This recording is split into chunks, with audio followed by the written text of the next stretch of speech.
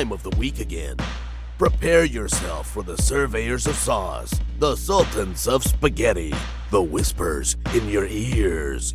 Ladies and gentlemen, welcome to the What's Your Spaghetti Policy podcast. Now, here are your hosts, Alex and Jacob.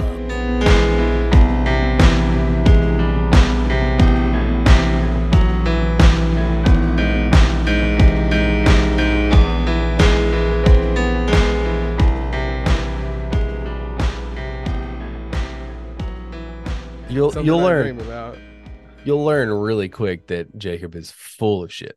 I've never lied a day in my life, dude. I only tell the truth. So he's a walking embodiment of like an internet troll, but like not a toxic one. Well, I mean, he's toxic sometimes. I mean, I try not to be super toxic. Like, I don't like confrontation, so obviously I'm not gonna be like toxic to anybody like in person. I'm just gonna be like it's passively aggressive toxic. Like, he just like grew up like terrorized him and his excuse me, him and his brother like terrorized his dad all the time.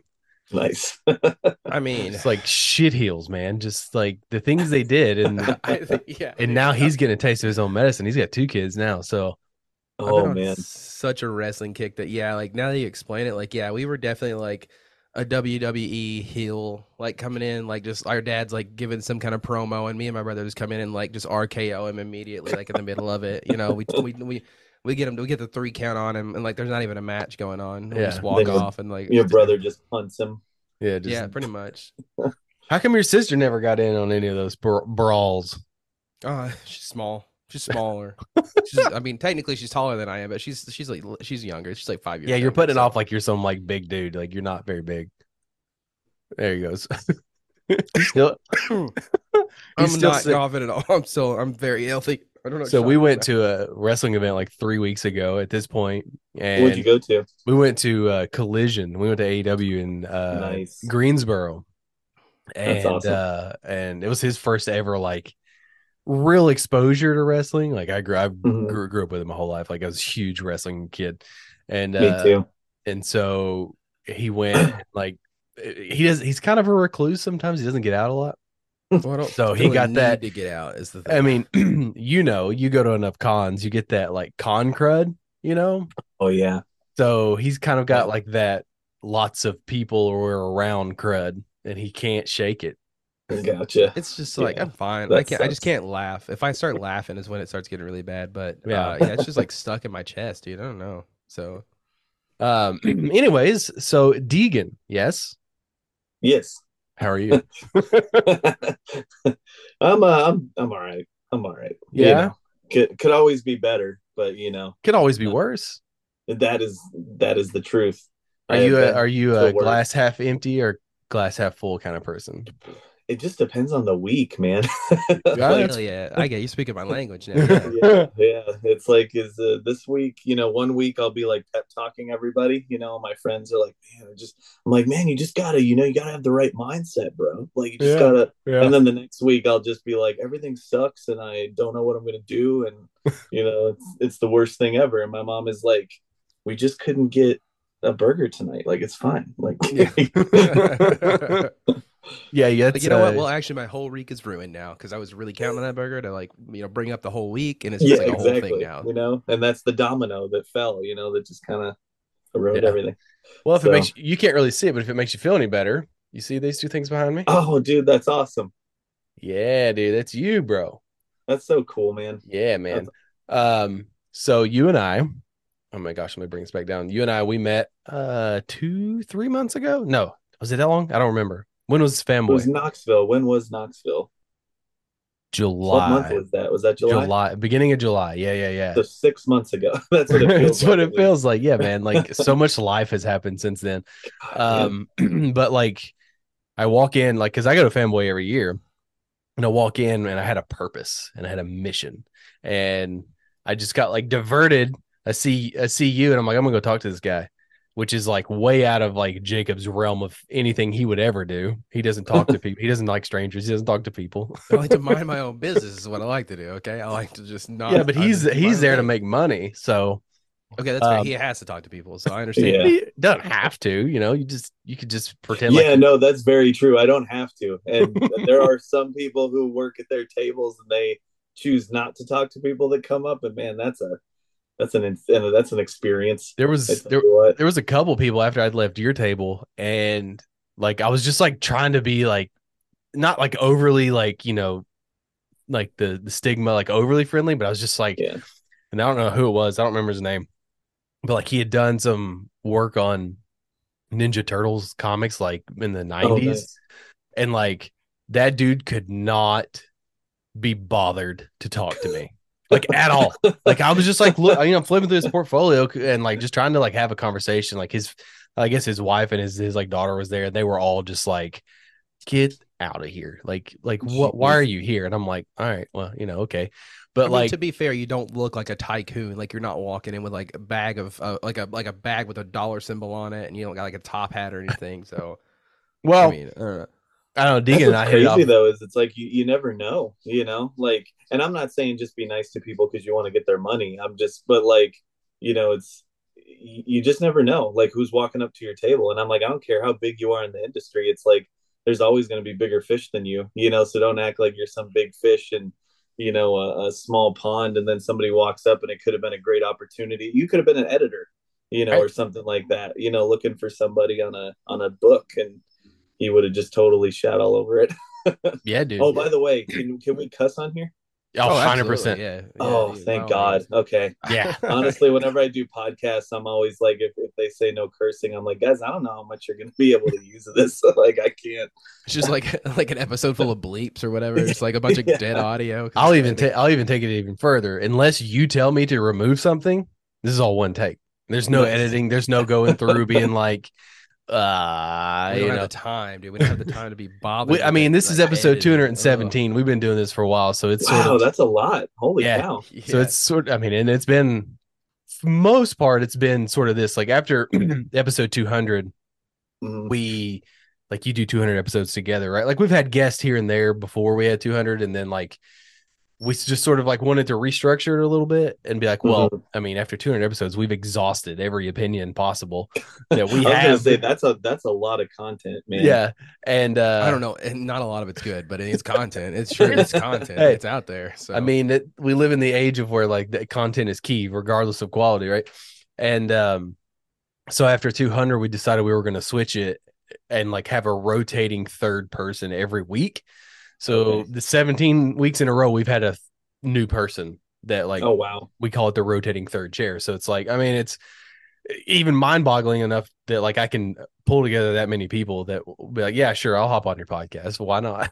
that consistently too. I mean, that's crazy. Yeah.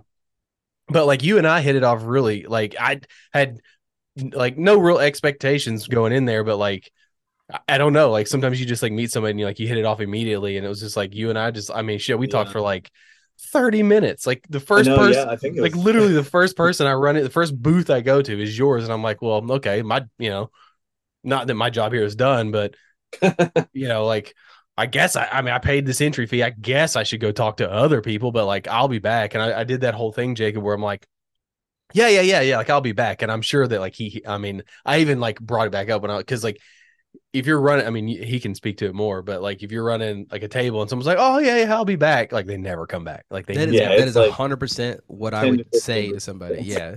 Absolutely. I mean, would you prefer someone be like, oh yeah, I might be back? Or would you just prefer someone to be like, yeah, this is cool, but I'm not coming back? See, I'm such a blunt person. Like I don't BS anything. Cause I'm just like, I feel like the more people try to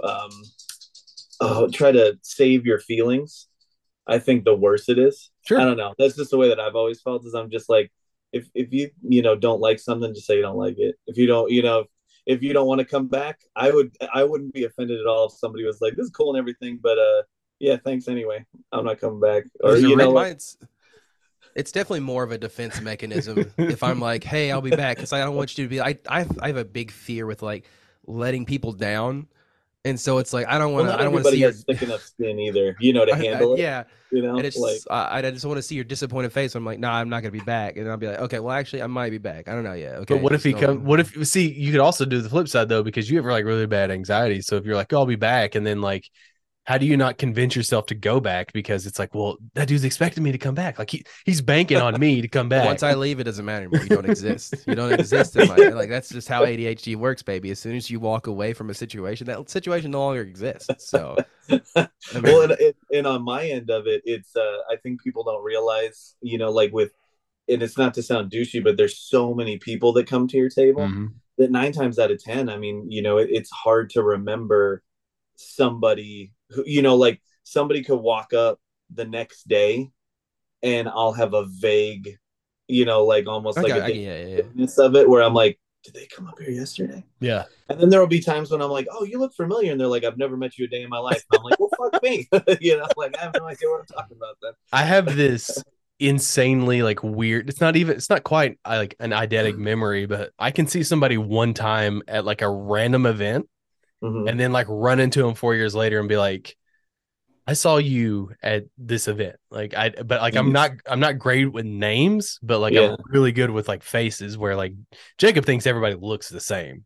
Everyone just like blends in. He's like he's 2 eyes, nose. Okay. Yeah, like, it's they got facial features. I think I've seen them before. Yeah, unless it's like they got eyes in a mouth.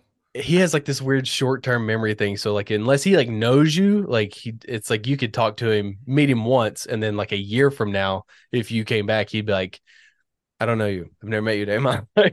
I mean, it's like, Feel and like it's not. I always feel bad about it too because it's not like I'm intentionally trying to forget people. Like I'm not out there like trying to like be like, no, I actually don't know who you are, and I'm gonna leave now. But I can't remember things very well. So I mean, I'm like somewhere in the middle with it. Like sometimes I'll remember people distinctly and it could be forever ago. And then other times I feel so bad because it's like, you know, I hit a lot of the same cities, you know, year after year. So I start to see familiar faces. And there will be times like I was just in Chicago a couple weeks ago, you know, somebody comes up and they're like, hey, you know, like saying, hey, like they met you before. Yeah.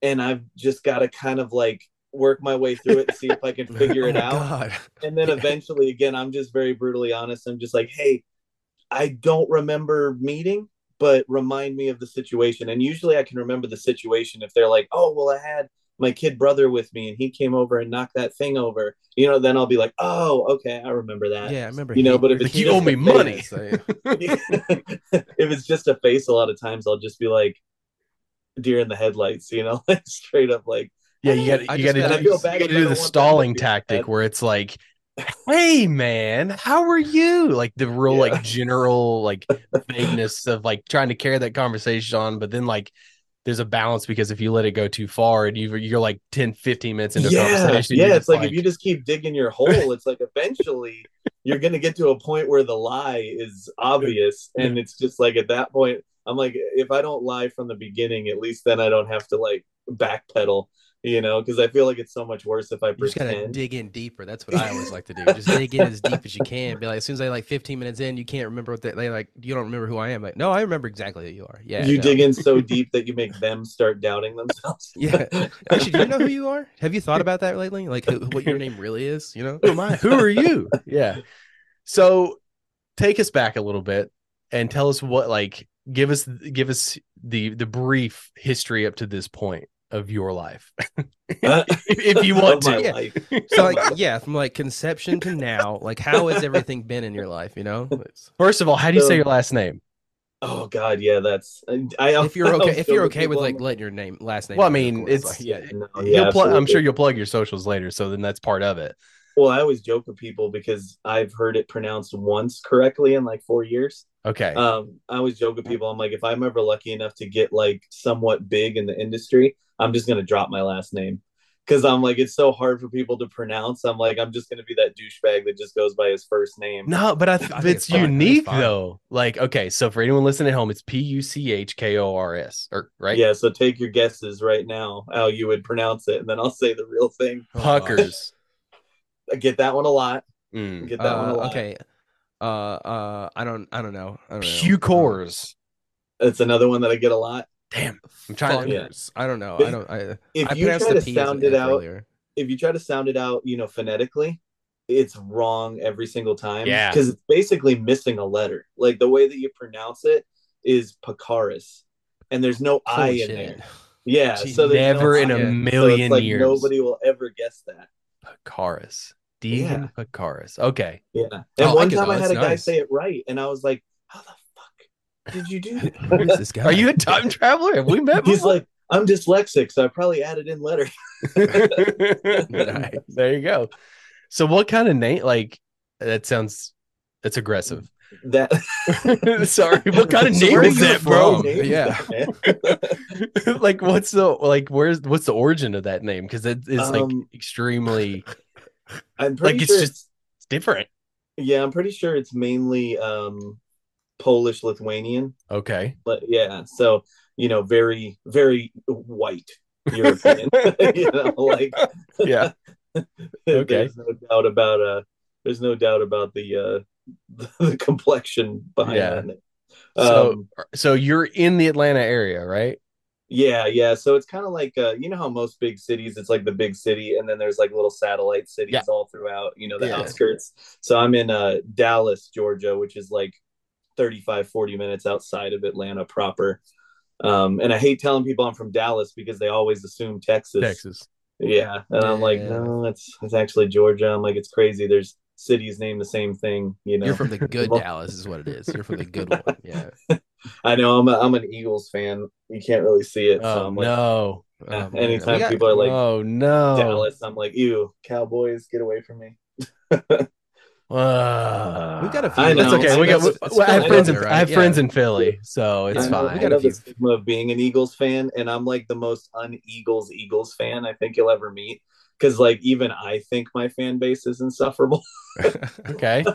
It's so bad. Like every time when we won the Super Bowl, I had to deal with people just being like, ugh, man, Philly fans, and I'm just like, I know. I'm like, I know they're flipping over cars and I was about to say they're the one that tore up their city after winning the Super Bowl, right? Like they. But what's so funny is I like had a fierce Facebook war with people about this because I was like, okay, what's your favorite That's healthy. team? They would tell me, and then I looked it up, and I'm like, oh, guess what? When you won the Super Bowl in 2001. You literally burned your university to the ground. So shut up. Like I had New England Patriots fans coming at me, and I was like, oh, the last time you guys won the Super Bowl, which you should have been used to at that point, you still burned your university. Yeah, if you're the New England Patriots and you're burning the town to the ground every time you win a Super Bowl, it's I don't know. Like, that just seems excessive celebration. That's more of like a psychological issue at that point, I would think. Like that's not excited about winning. I'm like, that's just got to be finding an excuse for violence. So I have a bit of PTSD when you talk about the Eagles winning Super Bowl because that year my team should have been playing the Eagles in the Super Bowl. I'm a Jaguars fan.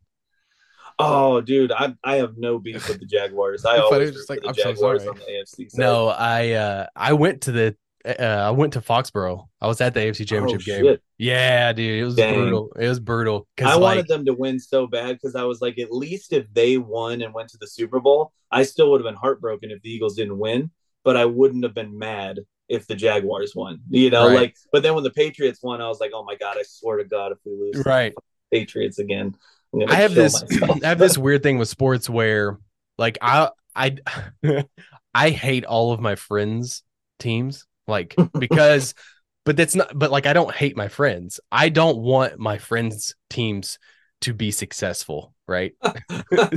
So like I want you to also be bad with me because as literally a lifelong Jaguars fan, it's been really rough for like the majority of my life. Yeah. So like it's weird. They were good as an expansion team. Oh my God, they were so weird. Good. Like that doesn't happen very often. Normally you get the bad leftovers from every other team. Went to the AFC Championship game in their second year in existence. It was That's crazy. Insane because I grew up in Northern Virginia, so like it was Washington Redskins and Dallas in the 90s, but like the Ravens weren't there yet, and the Colts had already left. So Baltimore's an hour away, hour and a half, and like I literally started watching football when the Jaguars and the Panthers were teams. So like the first game I remember watching was the Hall of Fame game. And I was like, I'm going to pick this team because like my dad tried so hard. My dad's a Cowboys fan. I hate the Cowboys. Oh no. I hate the Cowboys. Don't worry. Yeah. And he tried so hard and like would buy me gifts like for Christmas, like cowboy shit, Troy Aikman jersey. Like I don't fucking want this, dude. You know what I mean?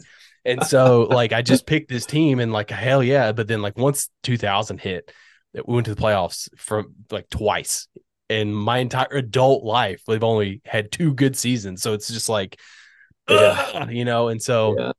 It should have been the Jaguars and the Eagles in the Super Bowl, and I had every intentions of going to Minnesota to the Super Bowl. Dang! I was just That like, would've been if awesome. they make it, I'm going, and then it's just like, you know. But it's funny you mentioned that. We'll get back to you here in a minute, but it's funny you mentioned that because I'm sure you have your thoughts on AI art, but we're gonna talk. Oh man, do I? We'll get to that. But so Amazon has Thursday Night Football, and they're implementing all these features this year. I don't know if you saw it. Where like they have this like AI program where like they'll be able to tell you like sort of what the plays it's really not that different than like what the announcers do anyways, but like because like, you know, you watch Tony Romo and he's just like kind of a dick. He's like, well, they're gonna run a halfback toss here, and then like it was like a computer. It was like fine for like the first drive, but then like when you get like 8 games of that, it's like shut up, like no one cares about you, you suck, like you couldn't win a Super Bowl. And so well, yeah, it's kind of like if you were watching a movie with somebody and they were like, yeah, so he's about to stab that guy. Just yeah. It's like, okay. So he nailed it on the head. That's great. It was a great sketch with it. Yeah. And so like Jacob looked into it more than me. Like I don't really care one way or the other because I'm like I'll watch a lot of games on mute because like I can't stand biased commentary. Like it's all my team, and also like when your team was the dregs for the longest time, like you don't want to hear people shit on your teams because like you're constantly defending that, and it's just like no one can make fun of my team except for me. Man. Yeah, and sometimes these announcers just get so carried away with like during last year's Super Bowl, I was like, if I have to hear about how incredible Patrick Mahomes is, I'm gonna vomit. I'm like, I get it. We all get it. Like, dude, you don't have to keep saying like, how does he do this stuff? We played them in the second round, and like it might as well have just been the Kansas City broadcast because like it was nothing. It was is that the game where he got injured and then he came back in? Was that the same game? Oh yeah, so that's all they talked about was like how miraculous he really. I mean, oh my god, he's up there with like Martin Luther King Jr. I mean, we really should just and like what sucks though is like a statue. What sucks though is like Mahomes is good, and like I have no real ill will towards Mahomes, but like all that shit makes me hate him. Yeah. I also hate Peyton Manning like with every fiber of my being for multiple reasons. One of them being because he was in my division for so long, but the same shit. Also, he went to school here, so it's just like that's a whole nother thing too. It's so funny. You meet Peyton Manning, and he's just like the nicest dude, and you're like, God, I hate you even more now because like you're super nice, and I hate it. I would be this person. I would like not go. I would like go out of my way to avoid talking to him. That's how much I don't like Peyton Manning. Holy crap! I don't like, dude. I hate. You got to understand, like when he dominated the NFL, like he's in my division, so he's winning that shit every year, and everyone's a Colts fan suddenly. You know, and then he goes to Denver, and now I couldn't find a Colts fan to say. Yeah, where'd all the Colts fans go? Like, dude, they're all gone. I hate bandwagons. I hate them so much, dude.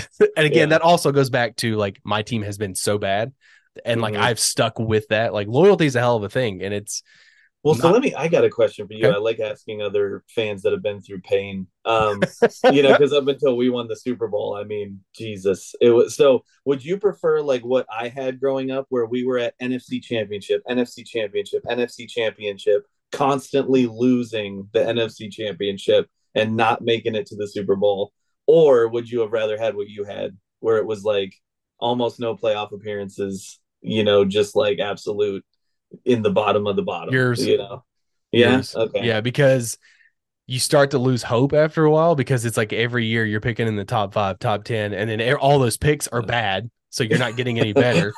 And then like you're like trying, it's like Stockholm syndrome where you're trying to convince yourself that like, oh yeah, this is the year, man. This is the player. But then like, you know, 7-8 years in a row when you can't win 5 games in a season, it's just like, you just start getting irrationally angry and it starts affecting your mood in ways that it shouldn't, to where like 2017 happened. And like, I was in the mindset, like I went to the playoff game in Jacksonville because it was their first home playoff game since 99. I went to the wild card game where they beat Buffalo. It was one of the worst games I ever saw in person, but it was like 10-3 was the final, right? Yeah. I didn't go to the Pittsburgh game where we beat them. But then I was like, I'm going to New England. And I was just like, I'm riding this out. I'm riding it all the way. And then because you did so well, you're thinking, oh, the next year's great. All right. And we started off 3-1. We finished the season 5-12.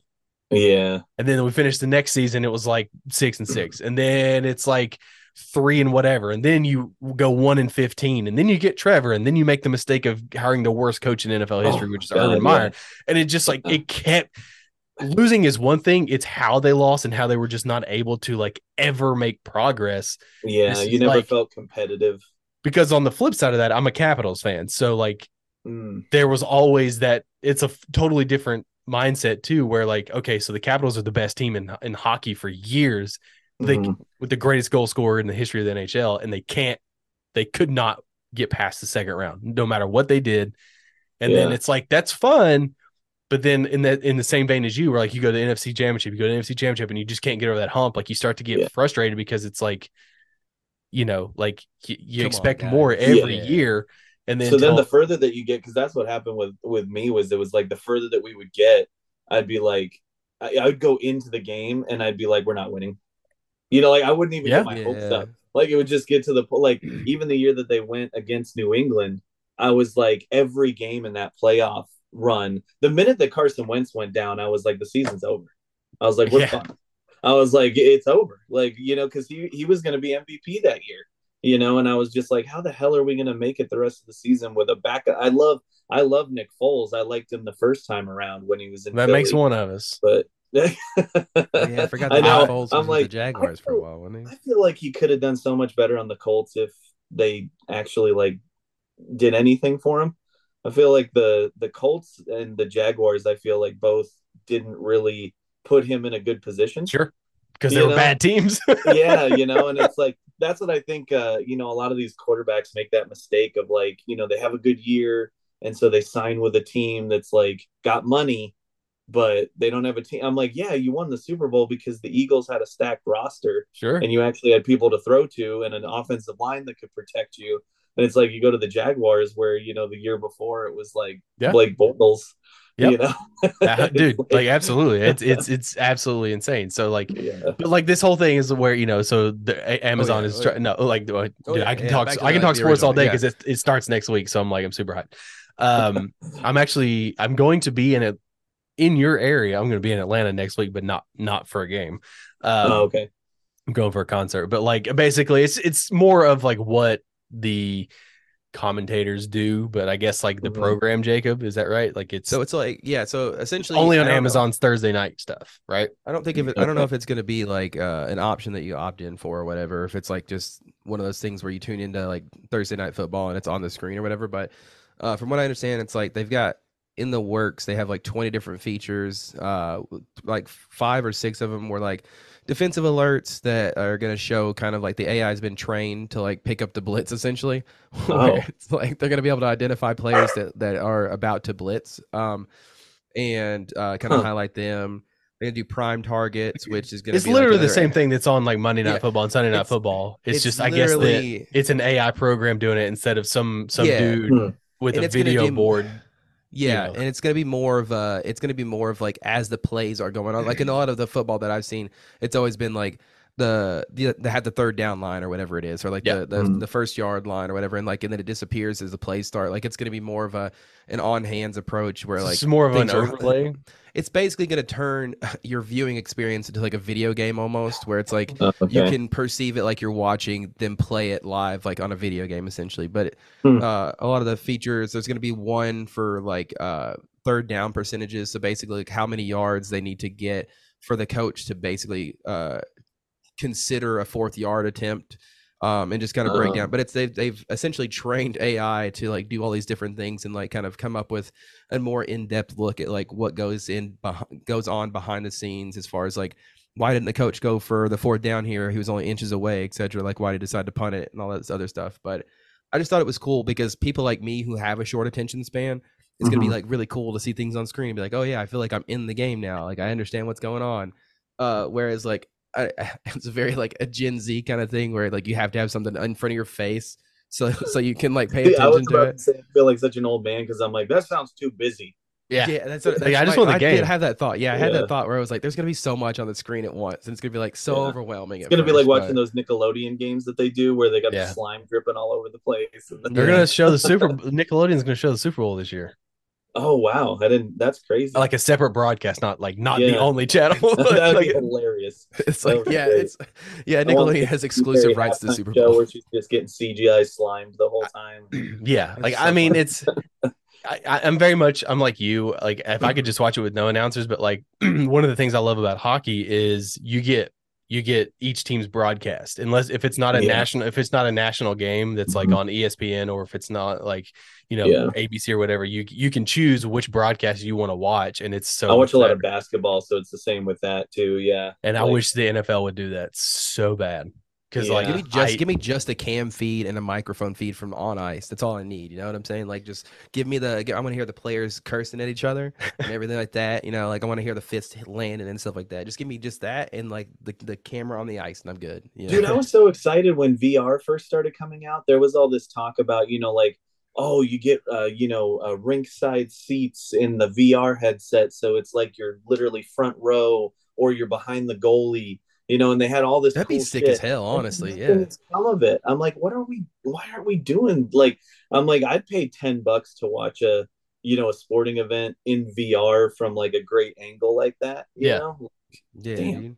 You'd have to Like- have I think you'd have to have like a wide camera array, I would assume, because you'd have to like take it into account, like people turning their heads and shit like that. So you'd have to have like a wide camera array.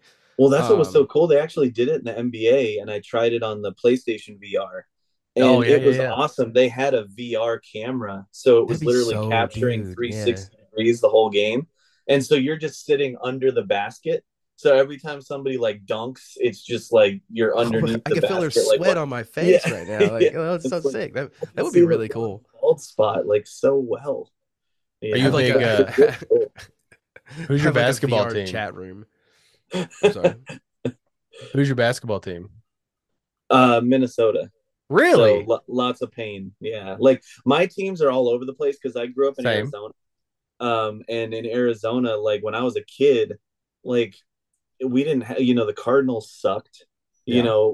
forever. And they didn't even really feel like an Arizona team at the time because they hadn't been there for that long necessarily, because what were they in LA for a long time? The Cardinals, they were originally in like LA St. or Louis, St. right? Louis or something. Yeah. Yeah, something like that. And so it's like when I was a kid, they just never really felt like my team, Sure. And then my dad's a huge Cowboys fan. Ugh. So I used to love when he would get pissed off when they were losing. And when they would lose, a lot of times it was to the Eagles in the 90s. That's when they were in that division. Yeah. Yeah. And so I just remember just being attached to the Eagles because I thought it was hilarious how mad my dad would get. And so that's kind of like what started me as an Eagles fan. But then with basketball, Kevin Garnett was my favorite. Garnett. So he was pretty much like what's got me stuck to the Timberwolves, and then I've just been unfortunately addicted to them ever since. And man, I was like anything before the Eagles won their Super Bowl, I was like at least the Eagles like had some success. I'm like Minnesota, it was just like, especially once Garnett left, it was just like my God, like Yeah. it was 14 years I think without making the playoffs. I'm pretty sure was the record. Then you got the big cat, Karl Yeah. Anthony Towns. Yeah, I'm a the big soft huge cat. Kentucky basketball guy. Nice. So I don't have an NBA team because we put so many in the NBA, so it's kind of hard to like you know I hate the Boston Celtics, and so that's about the only team that I actively like root against. I also don't like the Boston Bruins either, but that's because They're Jacob the likes best team in the NHL, so it's whatever. Whatever. Yeah, it's weird. Every one of my teams is from a different city. Same. Like, yeah, none Dude, of my and people teams. get real shitty. Like again, Capitals, my Especially hockey team. here, yeah. Yeah, people get Yeah. real shitty. They're like, oh, because like when I go to games, they'll be like, oh, or so you're from this such, and it's like, no. They're like, oh, well, shouldn't you be a fan of?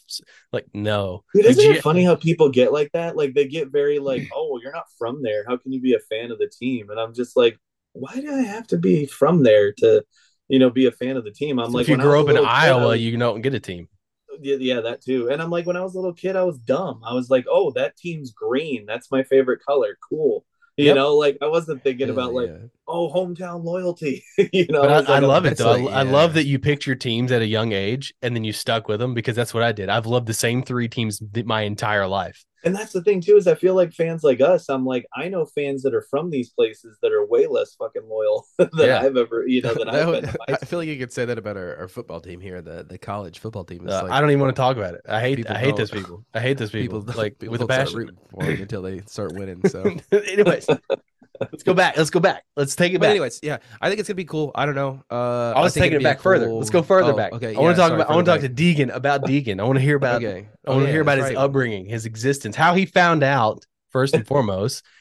Like, what's it like being good at something, like really good at something, like having this skill and being able to fucking make money off of a skill. Dude, that question is hilarious because that implies that I think that I'm good. I mean, Like that's That's a fair. typical Yeah. artist, though, right? That Yeah, artist and a like, writer. It's just like, yeah. I know very few fellow artists that aren't self-deprecating in at least some way, shape, or form. sure. I'm just like on a level that's probably unhealthy at this point. Like it's really bad, like everything that I do, I'm like, that could have been way better. God damn it. I'm like, I have imposter syndrome constantly. I'm like, someday somebody's going to figure me out. Like they're going to figure out I have no idea what I'm doing. And It I'm was just not AI going to get art work the anymore. whole time. Damn, I've they I've figured not it out. reached that point yet because I don't have my comic book in hand. It's not done, but I know as soon as it's done, Mhm. I know like when it's printed and I have it in my hand, I'm gonna break down and cry because it's like this thing that I've achieved and have worked Yeah. so hard to get to. Dude, especially doing your own book like that, like Yeah. that's a lot of legwork. Like most Dude. people that aren't in the industry have no idea like what goes into doing that. I knew, but then like now that I'm like knee deep in it, I'm just like, how do people get books out in like 3 months? Dude, right? Like Like, yeah. I don't And that's why understand. when fans get all bitter and they're like, God, I can't believe that book got delayed a month. It's like, why can't the artist hit his deadline every month? It's like, dude, he's drawn like 30 pages in less than 30 days. Yeah. It's just like day and night, like it's a lot. Well, it's why I haven't done interiors in like 8 or 9 years, like, because especially once I started doing this for, a living, I was like, well, sadly a lot of since I haven't worked directly with any publishers yet, I depend on a lot of my work from indie creators and stuff, and unfortunately a lot of indie creators are broke, so they can't afford a lot of artists from the States, so they end up outsourcing to places that have really low cost of living, so there's this guy in like Indonesia that's charging like $15 a page, and I'm like, I can't compete with that. I'm like, just to pay my bills I need to make $100 a page, and so it's like a lot of times creators will be like, hey, I love your stuff, I want you to to do the interiors for something I'm working on, and they're like, what's your rate? And I tell them, and they just like disappear like Homer Simpson into the bush, Nice, yeah. and I'm just like, yeah, that's what I was expecting. I think when I That's when when I I'm was like, I'll oh, be sorry. back. I'll be back. Yeah, I'll be but like right I had asked you what yours Mhm. was, and you told me, and like I was like, that seems fair. But I'm also like, when I was searching around and stuff, I would tell people straight up, I'm like, I think your price is absolutely fair, but I'm going to tell you that I can't afford that. Like, See, and that's what I wish more people would be like, like I Yeah. wish they would just be straight, because I'm like, I get it, like when I tell people my rate, I fully understand, from the other side, that's a lot of money that adds up real fast, Mhm. and so it's like, I totally get it. But what I can't stand is when those creators like try to like talk me down, because I'm like, listen, dude, you're trying to talk me down to a rate that some guy that, you know, barely can, like his neighborhood has like no carpeting, in the houses. Yeah. It's like, these poor impoverished people, which I mean, they deserve more honestly than what they're, asking, in a lot of these countries. Yeah. But, Mhm. I'm like, you can't expect me, a guy that, lives in, Atlanta, Georgia in America, to charge $25 a page. I'm like, at that point, I'm like, shit, if I'm lucky, I can get a page done in a day and a half, if I'm lucky. And I'm like, that's a day's worth of work, and you're wanting me to charge $25.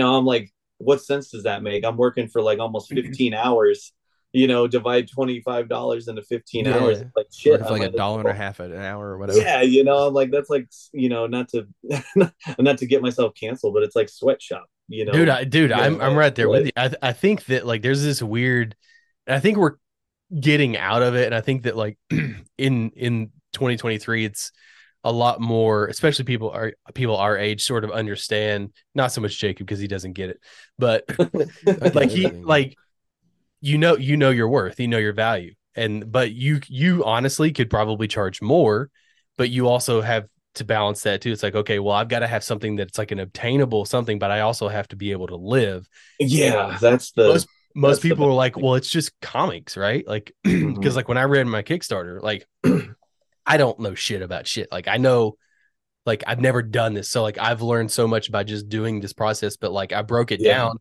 and I asked the guy that's doing it, which is Hugo. I was like, what are you charging me per page? And he told me, and I was like, okay, well, I can do like some of this out of pockets, but like my Kickstarter is meant to do this. And like, then you run into this thing too, where it's like, okay, well, like when's your book going to be done? And it's like, well, when he's done, like, there was like a disconnect where like, some people understood it. People had done Kickstarters before, but like, I've had questions where it's like, well, where's your book? And it's like, well, it's not done. Like, I only paid for 4 pages. Everything that I got in the Kickstarter goes into paying him, because again, art takes time. Good art takes even longer. And well, like, dude, you know what's so bad is it's all, you know, I'm gonna start sounding like the old guy yelling at the clouds, but I'm like, so much of it is just this like content churn that we live in, you know, where it's like all these streaming services and shit have just made people completely lose their goddamn minds, you know, like it makes them think that shit just is done, you know. It's like, oh, it's a quick process. It's like,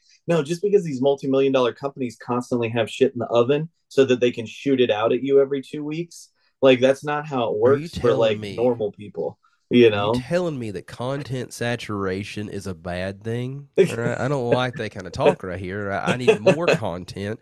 I need to be occupied 24/8. Okay, I'm not even set. I want an extra day just so I can be more occupied. So you're saying that AI is the future? Oh God, dude. No, what I think, you know, what's funny is I think that a lot of these companies are starting to realize that more content isn't the answer. Quality content is the fucking answer. I wish that they would realize it sooner, honestly, because we need something. Me and Alex have been talking for it, like talking about it for the last like 2-3 maybe months at this point. But just like the oversaturation of like content after content. I mean, like anime is one of those things. But Jacob's a prime example of he consumes it all. I am at fault here, yeah, because I do consume quite a bit. I haven't been as much because I've been obsessed with Baldur's Gate right now. But anyways, it's just like anime, especially. I feel like like every week there's a new anime coming out that you have to check out, you know. And it's like, it's why I don't even touch anime, because I'm like, I can't so much. It's just too. I'm like, I'm sure there's a lot of cool shit out there, but I'm just like, I can't handle another fandom. You know, I'm like, I have so much shit that I don't have time to consume just out of Marvel and DC and horror, because I'm a huge horror fan. You know, like I'm like, Jesus, I feel like if you have more than 3 or 4 like main interests, it's like there's no way that you can watch or read everything that you want. You know, you're speaking my language. Like my pull list. Like I wish I could read more, but like my pull list on my comics every week is like narrowed down to about 4 specific characters, because it's like I just can't. And also like they're expensive and like, you know, that's sort of a whole. There's so many comics. Like I don't know how anybody would be able to like keep up with almost like everything going on in like the comic world. And that's like, I know that the big one is like Marvel and DC, etc. But like, there's even like, you know, I don't know, they're smaller, but like the ones that are like adjacent to like Marvel and DC. Well, dude, Image, I mean, Image alone is I would say at this point, at least for people who aren't, you know, laymen to comics, Image is way bigger than Marvel and DC at this point. You know, at least quality wise. You know, like they're pumping out new titles constantly, and it's like such a high bar, you know, like there's very rarely an Image comic book that's not good, where it's like Marvel and DC for a few years now have been fledgling, you know, pretty bad with, you know, as far as like the stories being good. Image has the benefit though, to where because like Marvel and DC operate on the beginning and the middle, there's no money in the end, right? Where Image, can put out a 5-issue series and that's it. Mm-hmm. And it's fucking great, right? Like one of the best things I've read in a long time was Do a Power Bomb, 7 issues. It's fucking like, and I want I've more. heard really good things but about it's that. Yeah. fucking great. But it's like there's a consistency that's kept up from like start to finish with Image that like, unless it's like a limited series or like a 5-issue series, but even those 5 issues, like most of the time they don't hit. Like there's still some really good stuff in DC and really good stuff in Marvel right now, but like it's because of the MCU, like it's just like they're just throwing shit. Like every character is getting their own thing, and not every character needs it. But then like it's like, well, like what if your favorite character is Moon Knight? Well, like the Moon Knight run that's going on right now is probably one of the best runs maybe in the history of the character. Like Jed McKay's doing, and friend of the show by the way, he's been on here a couple times. But like, that's awesome. He's doing a great job with it, but he's probably about to bounce off after 30 because he's on Avengers now. So like, well, yeah, that's the thing is like that's what's killing me, especially with the big 2. Is I'm like, could we keep some creative teams together for more than 20, 30 issues? I'm like, that's what's killing my joy with the big 2 comics a lot. Is it's like in I feel like in comics you can't truly get invested until you're at least 10 or 15 issues in. I mean, you know, like if you build it from the ground up to be a 5-issue miniseries, then yeah, you're going to get your story out, you know. But if you're doing this long form storytelling, you know, that the big 2 do, like one of my favorite runs ever is the Stegman Cates Venom run. I mean, that run is so good, you know, like from start to finish. And, you know, a lot of people like to shit on Donny Cates and stuff, but I'm like, that as a Venom fan was the most satisfied I have been with a story arc in such a long time, you know, and it was one of the best comics, you know, running for Marvel for a few years. But then it's like, okay, then we hit, you know, 30 something and they both jump off. We get Al Ewing and Ram V, who I was excited about because I love both of them. You know, like I thought they were going to kill it. And then I just haven't connected with it. You know, like it's just not as good. I would have loved to have continued to see what Cates and Stegman would have done after that initial, you know, chunk. It's like when we keep getting like new creative teams every 5, 10, 15, 20 issues, it's like, I don't know. I'm like, at that point, why do we keep doing continuous storytelling? Why not just do miniseries that are one-off stories? You know, just let little creative teams do bam, you know, nice 5 issues. Because they want to sell those fucking 25 different variants for issue 1 every 3 years. I mean, you could still get that, you know, if you were doing miniseries stories instead, you know, like you could still get that issue 1, you know, and then I kind of not to I agree with you, but to sort of contradict that, I like Marvel's approach to where if they do switch a creative team, they do start over. Whereas like Batman, when it restarted in Rebirth, and you're going up to now where it's like where Chip's doing it. Okay, so like the jumping point was 130. If you would just want to read Chip, because like I bounced off because I didn't like a lot of this Rebirth stuff in general, but then like I would have rather them just start over and like after each new person, because then like, okay, well then you had like, I like Bane, but then there's like the whole City of Bane thing, and that's like 24 issues, but like I was kind of out of it on that. And then like you come back around because like issue 50 was the marriage, you know, the wedding with Catwoman. And it's like, okay, but then like I hadn't read anything from the last 10 issues. So then like I bounced off all, you know, all together for a long time. And like DC stuff, I sort of go for like their other stuff, like, you know, White Knight or Deceased, or even what's the new one, Dark Knights of Steel, and like sort of like their Elseworld stuff. They've been killing it with that, where like their mainline stuff, because like I'm in a weird spot. Like I love DC, but like if I'm not reading current Batman, like I'm kind of just tapped out on everything. Whereas growing up as a Moon Knight guy, knowing that like he's not always going to be an A player or a B player or even a C player, I can still read Marvel and enjoy Marvel as much as I can. But now that like the thing about the Jed McKay run is like, okay, so like you get the sour taste out of your mouth from the show, but like you still have the comics that are really good. But like now that that's starting to wrap up and come to an end, it's like, well, now what am I going to do? Right. Yeah. But when did you know that like you had a talent, or that you were like, okay, like I'm a pretty good artist? I know you think you're not, but like you are, but like you obviously know, you knew you were good enough at some point that you're like, I want to do this as a profession. Yeah. It was honestly pretty late because I started out like drawing when I was like 3 or 4. It was when I started drawing, and I was always growing up in school, I was always, the kid that could draw, like Oh, that was okay. always kind of, Nice. All right. the thing. And so, as I got older and older, I was always like, that's what I thought I was going to do from the beginning. I was like, I wrote book reports about how I was going to be a comic book artist, and stuff like that. But then once I hit high school, my high school had a really awesome music program where it wasn't like, the corny stuff like marching band and things like that. Like Yeah, we you gotta play actually the had trumpet or the clarinet. Yeah. yeah, like we actually had a guitar class, and Oh hell so yeah, I dude. got to learn how to play guitar. And then we had like the advanced guitar class, which was where basically everybody in the class played an instrument, really well. And we could basically cover songs in the class, so like we would have a full drum kit, all the amplifiers and everything. And we could just all go up there and we'd be, playing Newfound Glory, and stuff like that. And we would Hell perform yeah. it at lunchtime, and stuff like that. So once I got into music, my art kind of took like a big back seat, and I just started getting so into music, playing guitar and singing and having a band, that like that kind of took over my life. So I think if I hadn't found music, I think I might have started doing art professionally a lot sooner.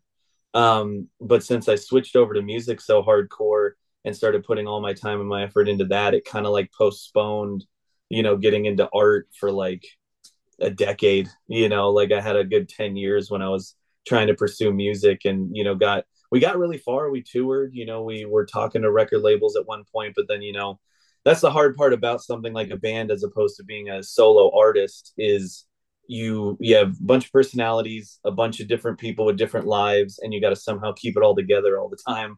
And Yeah. we got older and we all started getting significant others and stuff like this. It's like we just kind of slowly started to drift apart as far as the band was. So then once that kind of ended, I was like, well, at least if I get back into my art, the only person that I can blame if I don't get anywhere is me. So I was Yeah. like, I'm going to jump as hardcore into that as possible. So I was working my full-time job, and I was just trying to hone my art skills back up, because it was one of those things where since I hadn't been doing it consistently for so long, I kind of felt like I atrophied, a little bit. Yeah. And so it took me a couple years just to kind of get back to a place where I thought that I was like solid again. Okay. And then at one point it was one of those things where like I didn't really have a set idea of when I was going to try to do this full time as my job. It was kind of just, I was a store manager for GameStop for 7 years. And by that point I was miserable. I was just, I used to work at GameStop. I understand. Really? Oh, so Yeah. you know the pain. Yeah, Yeah. you know the pain. But It's like a there's rite no of pain passage like for people GameStop our pain. age, I feel like. Yeah, right. But there was I've said this a lot. But like I would just pull into my driveway and sit there for 10 minutes, and just either cry or stare off into nothingness. And then I'd go into the house and I'd have no motivation to do art, and I would just kind of Hell yeah. vegetate and do it all over. And so finally it just got to the point where me and my wife at the time were like, I can't do this anymore. Like something's got to change. Either I got to get another job or something. And I'll always give her credit. She was like, "Why don't you just go for it? Just do art." Because Hell I'd yeah. been talking about how I'd listened to podcasts. I don't know if you've ever heard of off panel, the comic book podcast. It's really good. But he interviews big name artists and stuff a lot. And I would listen to those interviews, and what they would go through the like, how did you get into the industry? Like, what made you? And so many of them were just like, I just did it. I quit, my job, and I just went for it. It's so easy, actually. I just got up one day and I was like, I'm gonna do art now. Yeah, And, yeah, and they it got makes out. They sense. went out. They're making 6 figures now after like 2 weeks. It's crazy. It's like It's like Charlie. I'm just gonna go out and pluck a job off the job tree, Yeah, yeah, and it would just made it sound like I was like every single one of them was just like I just finally just came to the point where I just had to take a leap of faith, and I just jumped. Hell yeah. And I was like, I kept hearing that over and over and over again. And so I was just like, you know what? I'm just going to jump, because worst comes to worst. I'm like, I have 14 years experience in retail. I can always go back to retail. I don't want to, but I yeah. can always go back to that. That's not exactly something that, has a limit, so I just kind of jumped and started doing it full time. And it was not going well for the first 2 years. I would say was pretty hard. I ended up having to go back to GameStop part-time, and I was doing both Ooh, at the same time, and that was brutal. that's super deflating. Dude, yeah, It's and like it you was got to go only like, crawling back. God, it was like less than a year into it too. Like I quit and I was all excited, and I don't burn bridges. I'm like, you never know who you're going to need a favor from later, or who Right. you're going to have to go back to. So like the situation was fine, but I still felt, my pride was hit, because I was just like, I didn't have any like false illusions that I was going to like become some big artist in a year, but I was like, God, I didn't expect to have to go back to this like less than 8 months after, leaving. Yeah. Um, and so we just kind of like saved up some money again, and I stayed longer than I wanted to, but I was like, if I want to have a nice little chunk put away so that I can just really like make a real go at this and not have to, lose my momentum. Cause that's the problem, is it's like a lot of artists, they try to do the art and a normal job. And the problem with that is it's like every time you get a little bit of momentum, well, then the real job kind of pulls you away. And so then you kind of lose that momentum. And in this industry, it's like there's somebody ready to replace me at any given minute, in the pecking Yeah. order, so it's like, momentum is like is everything. And so I was just like, if I can just keep doing this and not have to stop, I really believe that I can get somewhere. And it's crazy. Like it was really bad the first 2 years. And then the third year started picking up, and then last year was my fourth year. It just, I mean, I say exploded. I'm still broke as hell, but like it exploded in the sense that like instead of like not even making part-time job money, like last year I made almost as much as I made the last year I was at GameStop. And that to me was always like my end goal. I was like, Right. if I can just make as much as I was making at my day job, Like I'll a be happy. livable wage. Yeah, Yeah. like where it's like every month is stressful as hell. I don't know how I'm gonna make it, but I make it. It's like I don't even care if it's that. Like as long Yeah. as more often than not I can finagle my way into paying the bills every month, like that's fine. I'm like, I'll deal with that the rest of my life if I have to, because I'm just like, that stress is worth not being miserable every day when I And wake not up. having to go back to like, to like Yeah. something that you don't want to do. Like I absolutely get Yeah. that. Like Yeah. it's kind of a throwaway phrase where they're like, well, if you enjoy what you do, you'll never work a day in your life. And it's like, so it's not true. It's No, it's not not at true at all. all. I'm still working my If you ass do off what you over here. enjoy, if you truly get to do what you enjoy, what I have found by meeting other people that are, whether it's art or whatever it may be, if they're passionate about it, they work harder than anybody I fucking know. Yeah. I mean, I tell people all the time, I'm like, I have never worked this hard in my life. Like, I mean, I think I'm under the weather right now because I've been going I don't remember the last time I took a day off. It's been months. And it's just like, it's like, oh, Chicago for 6 days for a convention, come back home. I was going to take the first day back home off, but I got some work from Chicago. So I'm like, well, I can't afford to take a day off. Keep going, and now I'm like going to be Yeah. in Baltimore for 6 days next week. Well, got to work all the way up to Baltimore, and then I got to go to Baltimore. And then when I come back, I don't have time. My comic book is coming out, so I got to promote that and do in-store signings. And then it's Memphis. It's so, Good it's like I work. Lord, yeah.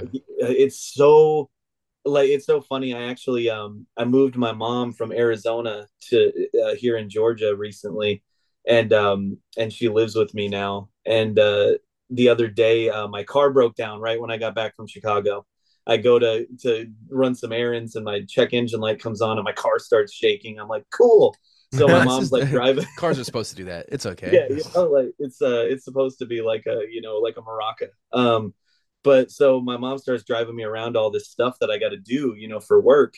And we get home the second day of her having to do that, and she comes into the room and she goes, I knew that you worked hard. Like I never doubted that you worked hard. She was like, but your life is a shit show. And I was like, Nice. thanks, Mom. I was like, But I've never worked a day in my life because I love what I do. Exactly. So, Exactly. Yeah. But so it's that sort of thing where it's like I'll tell people about like how stressed I am or how wiped out I am. And they're like, oh well, then why don't you have you thought about just going back to, your other job? Fuck And I'm like, those oh people. God, no. I'm like, no. I'm like, you're mistaking this. I'm not saying that I'm miserable. I'm happier than I've ever been. I just feel like I'm going to die every other day. You know, it's like, but there's a big difference, you know, like That's such a good line. Like, no, there's a difference between wanting to die and feeling like I'm going to die. yeah. Or, You you know? know, enjoying what you do so much that you're willing to die for it, Yeah. you know? that's fair. Yeah. Like, so I know that obviously practicing always helps sort of hone in a skill, but do you think that you were born with the ability to draw?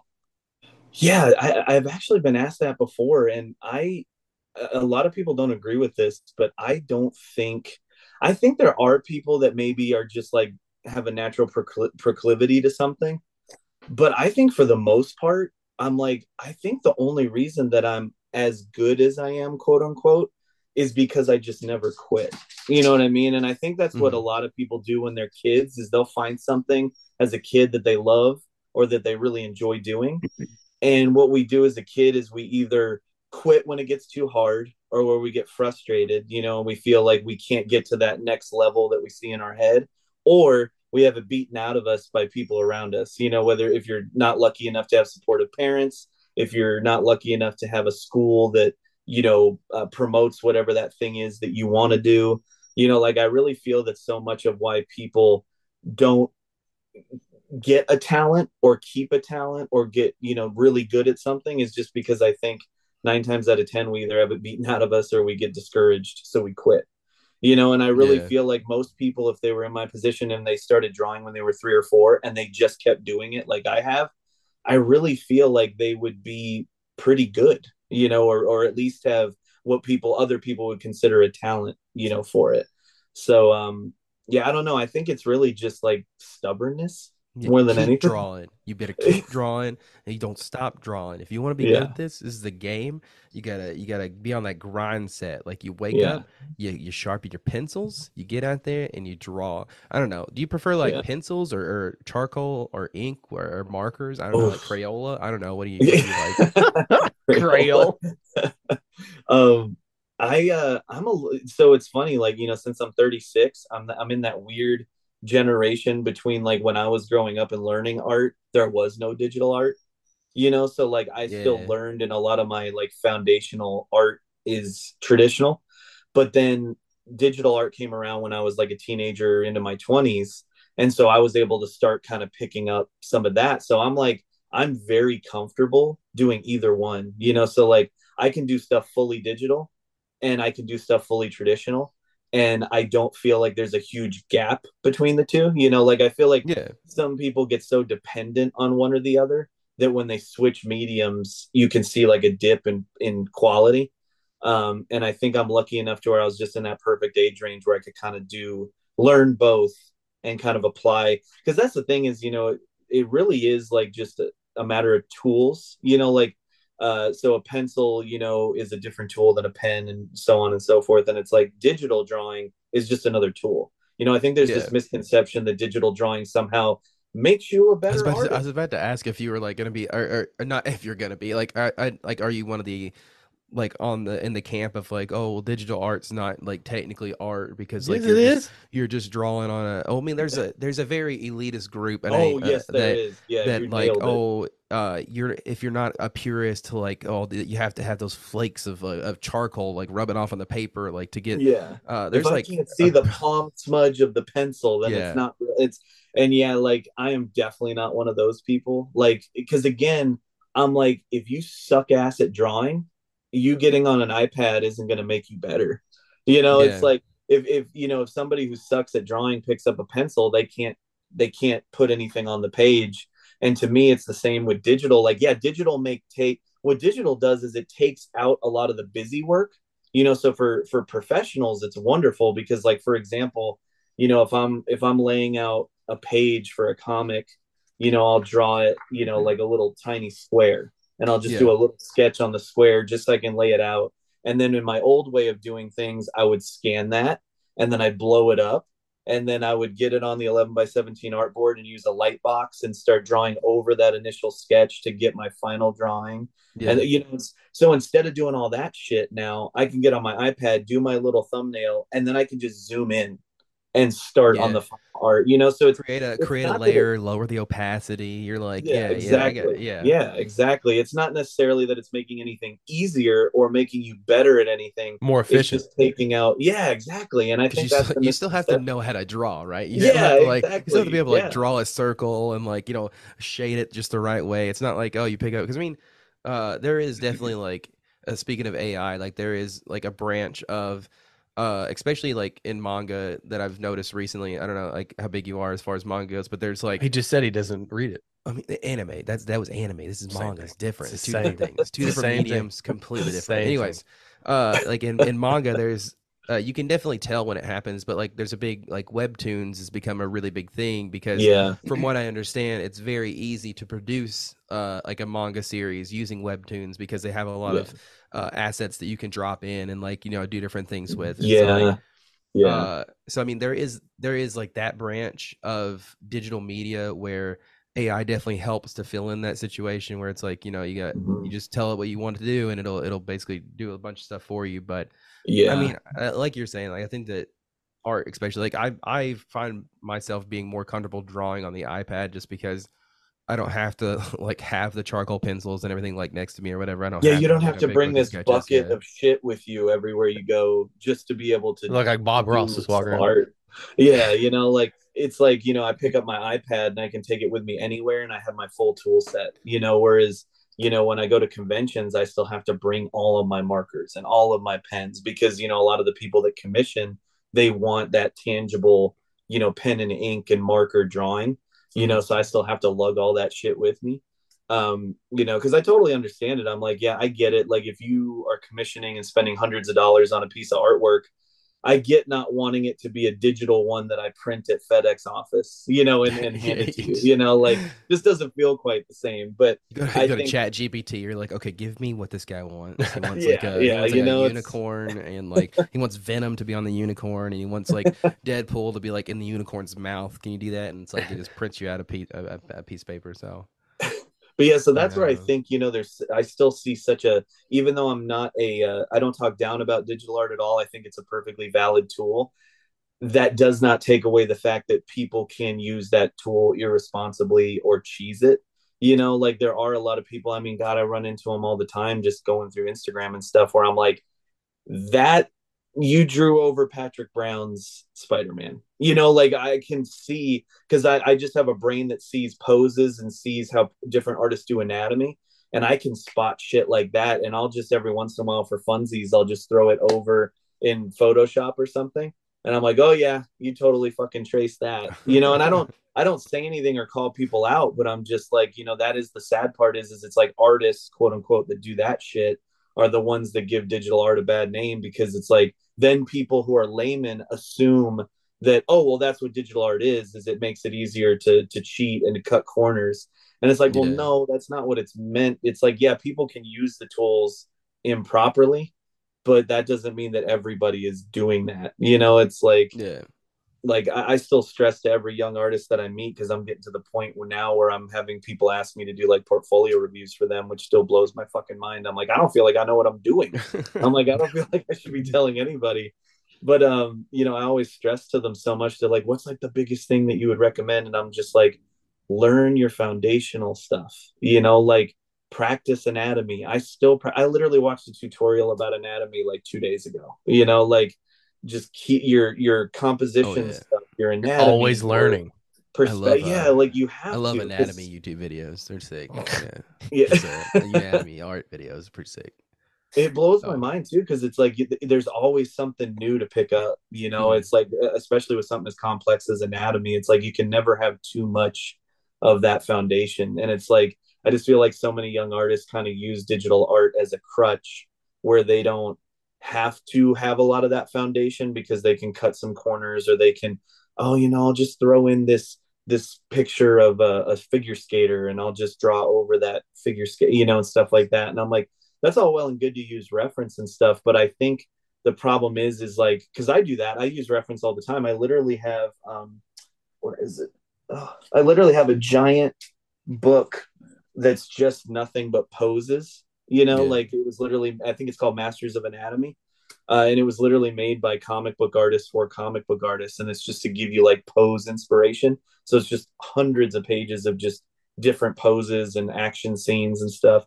And it's like reference is all well and good, but it's like a lot of people are getting to the point where they're just I'm like, there's a difference between referencing something and just flat out doing that thing, like again, like right. from like line by line, and it's like the thing is a lot of professional artists can use pose reference and stuff like that in a more responsible way because they have the foundation. So a lot of times for guys who are doing it professionally, it's not that we don't know how to do it from scratch. It's that we don't have the fucking time all the time to do it from scratch, So it's like, you've got to find ways to, it's like I'm lucky enough where I'm going to be doing my first interior comic for the first time in like a decade, starting in November. And we're going to have a Kickstarter for it and everything. It's going to be, a creator owned book.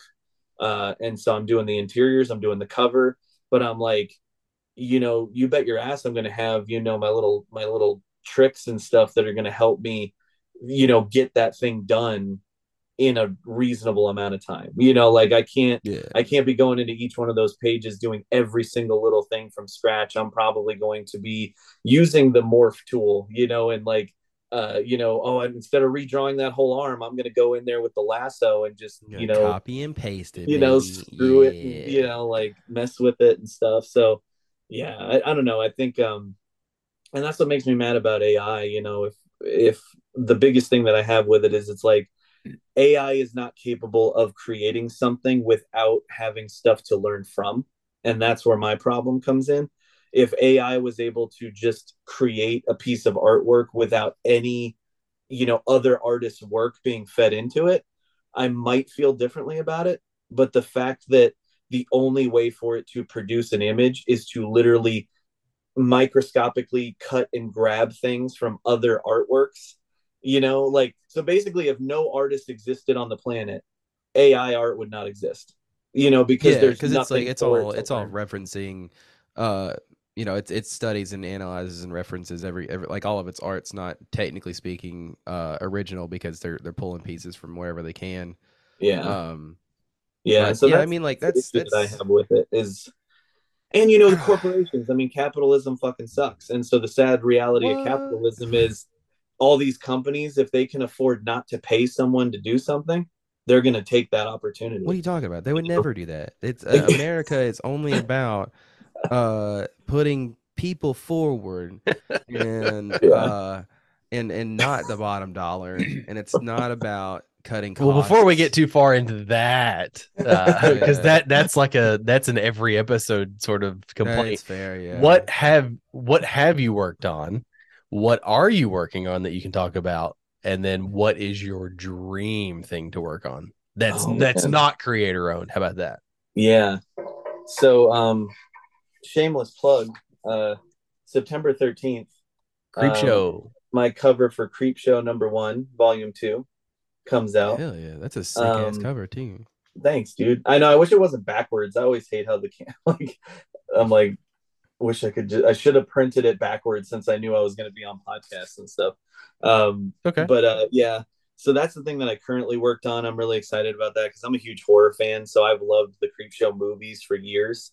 And so getting to do that was super cool because I'm just like, whenever I get to do something for a property that I really dig just as a fan, it's always so much more fun, because is there an added pressure there?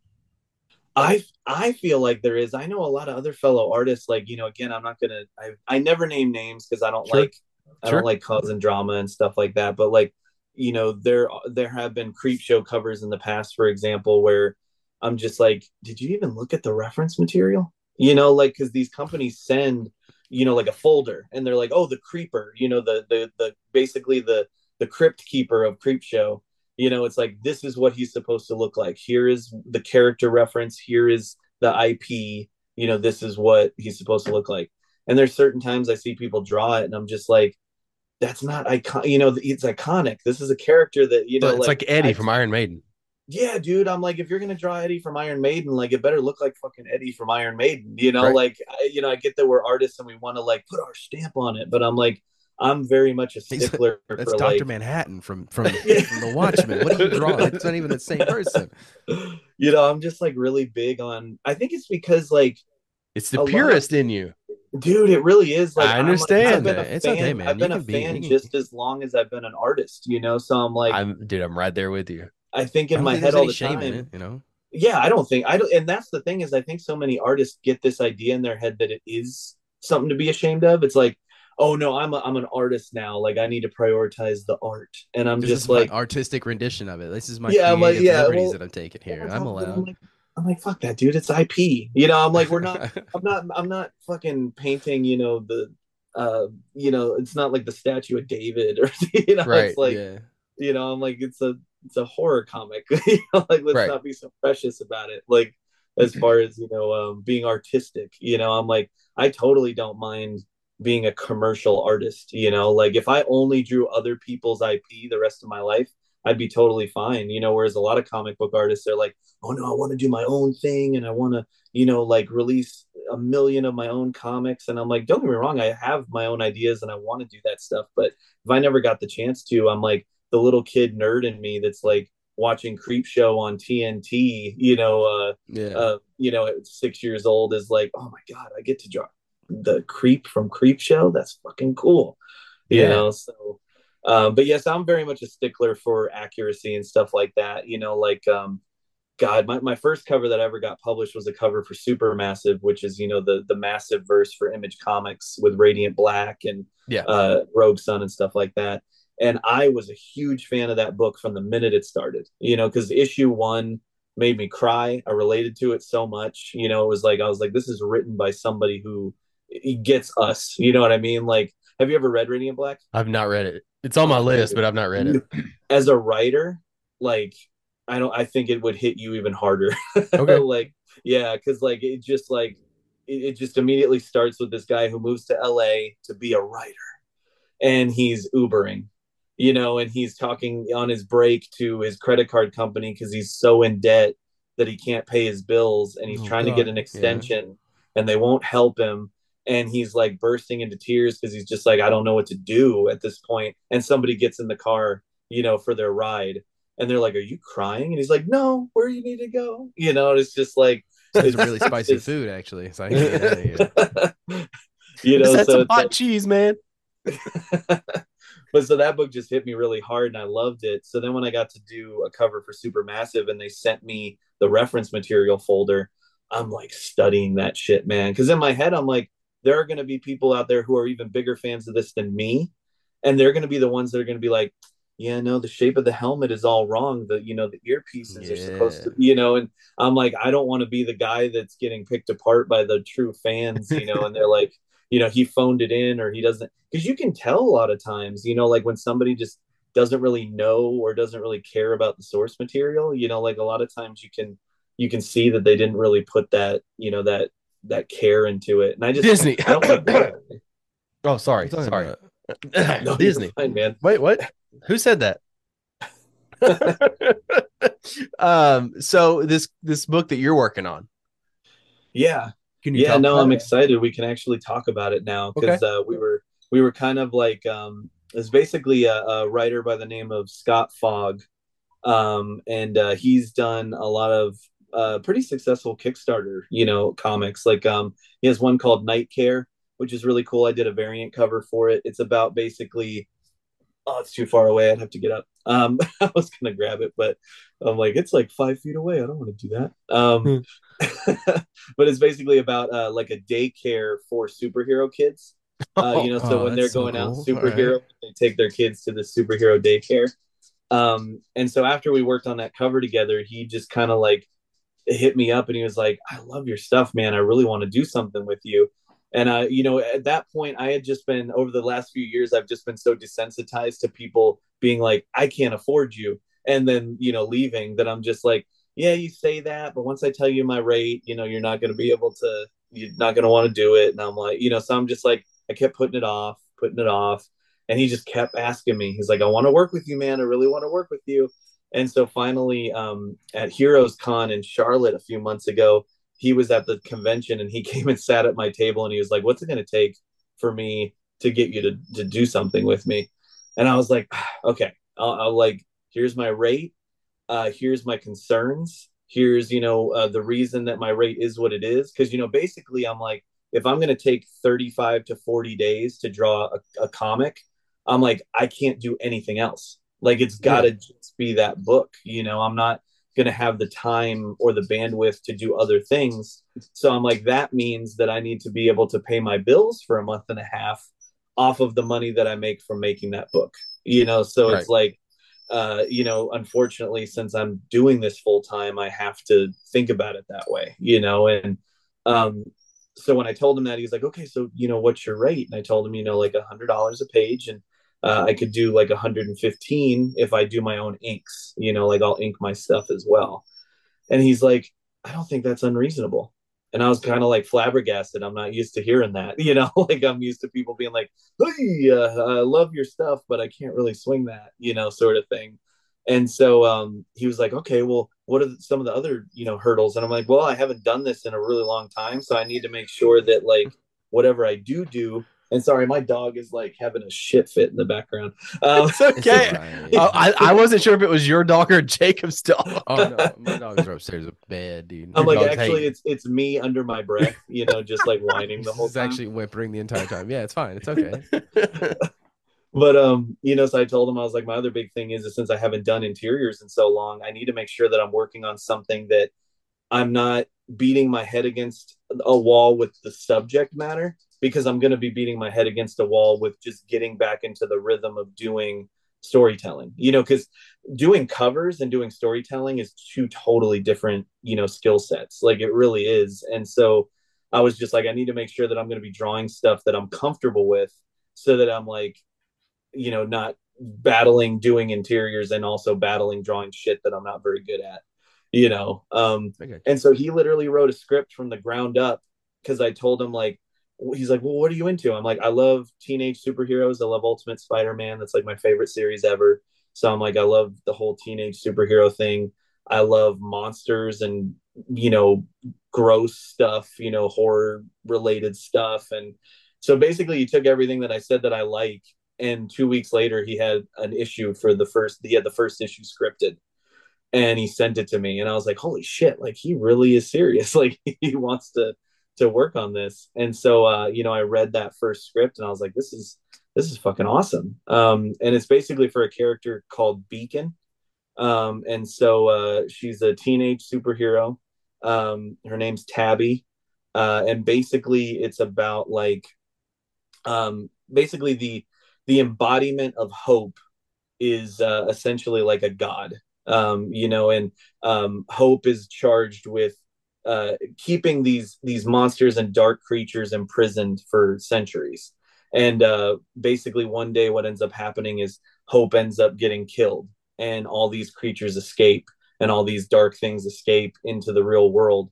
And basically Hope is something that can never truly die. So what happens is when the embodiment of hope dies, the hope, so to speak, jettisons off and basically finds Tabby and makes her the new embodiment of hope, sort of.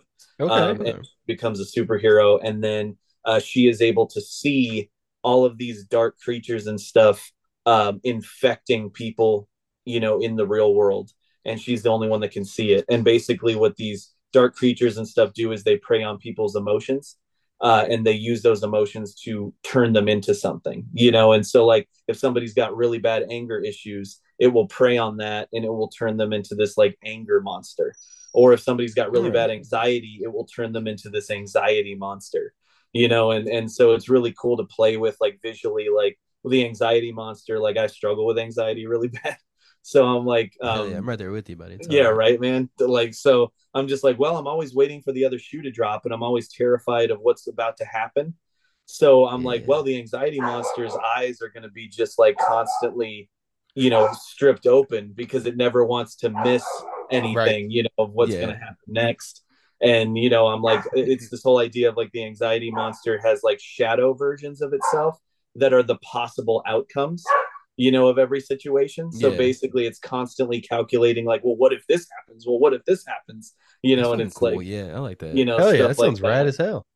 Yeah, so I'm really excited about it. I wish all the artwork wasn't on my iPad. I would show you guys like what the character looks like and everything. But yeah, I'm really excited about it, and I'm gonna start drawing the first issue at the beginning of November, and that's basically gonna be all that I do from November to like the second week of December. And Ah, at that point, we're gonna hopefully have, like at least half the pages, fully colored and ready to go, so that we can give people a preview of the book and launch the Kickstarter and have something substantial to show people. And then that way, the book will be getting out quick because I'll have basically finished the book by the time the campaign ends, and hopefully we reach the goal. well, So I envy you, sir, because that's what I wanted, but it didn't work out that way from a financial standpoint. But yeah, hey, honestly, the only reason I think it's like this is I'm just lucky enough to the writer Scott. He has done several yeah, Kickstarters at this point, yeah. so it's like he's kind of gotten the those that learning curve and stuff. Mhm. That I think everybody deals with when they start with these Kickstarter projects. Like I have no doubt that if I did this myself as my first Kickstarter, I'd I wouldn't know my ass from my elbow. I wouldn't even know where to start. Like I really wouldn't. I I You just gotta just jumped do it. in. You just gotta just do it. You just gotta go out, yeah. wake up one day, and be like, "I'm gonna do a Kickstarter," and it's that easy. And Yeah, it's you so know, easy, but let me just tell you, it's it's always. I so have like easy. 17 successful Kickstarters. It's whatever. I'm working on my He my wouldn't 18th. dare. He wouldn't dare. He has too much Nah, anxiety to do it. I was gonna as soon say, as it man, if got you like, got anxiety as bad as you say, like that as soon sounds as it like a got funded, I'd be nightmare. like, "Nah, I'm not doing anything else on it. Actually, I don't want to do this He anymore. wouldn't even I finish just the it's too much project. And pressure." Yeah. Well, yeah, because us people with anxiety, it would be like the anxiety of, oh God, is it going to get funded? I don't think it's going to get funded. Like, here's all the things that could go wrong. And then if it gets funded, then you're like, oh no, now it's funded. Now I got to do the thing. Yeah. So now it's a whole other bucket of anxiety. Mhm. But that's all right. I'll let somebody else do it. They got it. I don't know how much longer you have, but before you go, we definitely have to do this weekly top five that we always do. I was gonna say I got as much time as you guys are willing to have me. I So mean, you guys put we me can on talk for when, days, but like Either way. whenever you guys I've need me, learned I'll with be like, podcasting that like anything that goes like over an hour and a half, people are yeah. just like instantly turned off. So I mean, I literally could talk for days. We'll definitely have to have you back on though, and talk about the Kickstarter after it gets up and running. And You said everything it's like that. gonna I'd love to come back, when's it man. gonna That'd be launch? awesome. So we don't have a solid date yet. Okay. We're shooting for the end of December. Okay. Is probably well. Again, I'm not sure because I think we're thinking about launching it than sooner than I'm thinking. So we're kind of in the midst of it. I think we're going to have a launch, at least a landing page pretty soon. At least of like the preview of it and stuff like that. But I'm pretty sure it's sometime in December is when it's going to like really launch officially. And what was the name of it again? If I don't mind. Beacon. Beacon. Okay. Yeah, Sick. yeah. Well, I'll definitely back it for you there, bud. I appreciate that, man, for sure. So anyways, so this top five.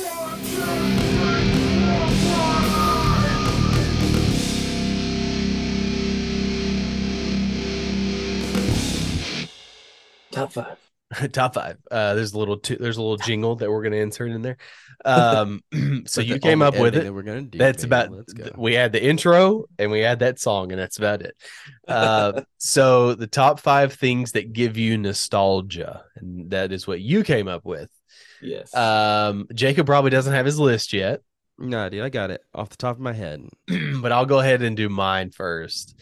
I have six, but I'm going to combine two of them. So I'm just things scattered across, right? It's just the way we always do is top fives. It's sort of like up to your own interpretation. So yeah. in no particular order, I'm going to do Westerns because I used to watch Westerns with my dad and my grandpa all the time. And I didn't necessarily like them, but I have grown to appreciate them. And it's like one of my favorite like genres of things now. And it just sort of like anytime like whatever you think about John Wayne as a human being, those old John Wayne like Westerns, like they just like hit a certain spot for me because it's like that just reminds me of like 7, 8, 9, 10-year-old me.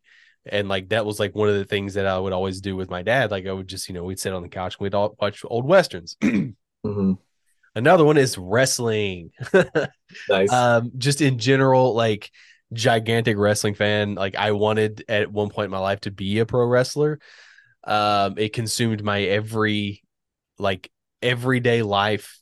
I just everything about it. WCW, ECW, WWF at the time, like everything about it. Just a kid of the 90s. And then even into the like early 2000s, and then like I got out of it for a while, but it's like one of those things where like you can't really get away from it. And then like AEW starts, and then like I have this weird like connection because I'm a Jaguars fan, and then the owner's son starts this wrestling company, and then like for like 2 years it's in Jacksonville all the time. So it's like this whole, they're playing like right outside of Everbank Field, and it's like, oh, it's this weird thing. And it's just one of those loves that never truly goes away. But even if like you don't if you're not like always into it, you're still like, it's still there. And like it just reminds me of like sort of when just growing up, man, like when you were ignorant to everything and like nothing mattered other than video games, pro wrestling, and all that stuff. The other thing is going to be 80s movies, because I am very much a product of the 80s, even though I'm a 90s kid. And specifically 80s movies. Again, just if we weren't watching westerns, my dad and I, we were watching Back to the Future, Breakfast Club, like, and even the like cheesy 80 action movies, like all that stuff. Even yes, Back to the Future. Yeah, and even 80s horror movies to that point too. Like just like the 80s in general, and just like all of that just like reminds me of just like being younger, I guess. Comics, but more specifically 90s comics and 90s toys, because like that is like absolutely what shaped me as like a thing. Like when I wrote my comic book, like everything, even the art style is very reminiscent to like early Image like art style, and then like the way I've written it and like everything else. And like I don't have an affinity for gold and silver, bronze age. Like I respect it, but like it's just not something that I'm into because I didn't grow up with it.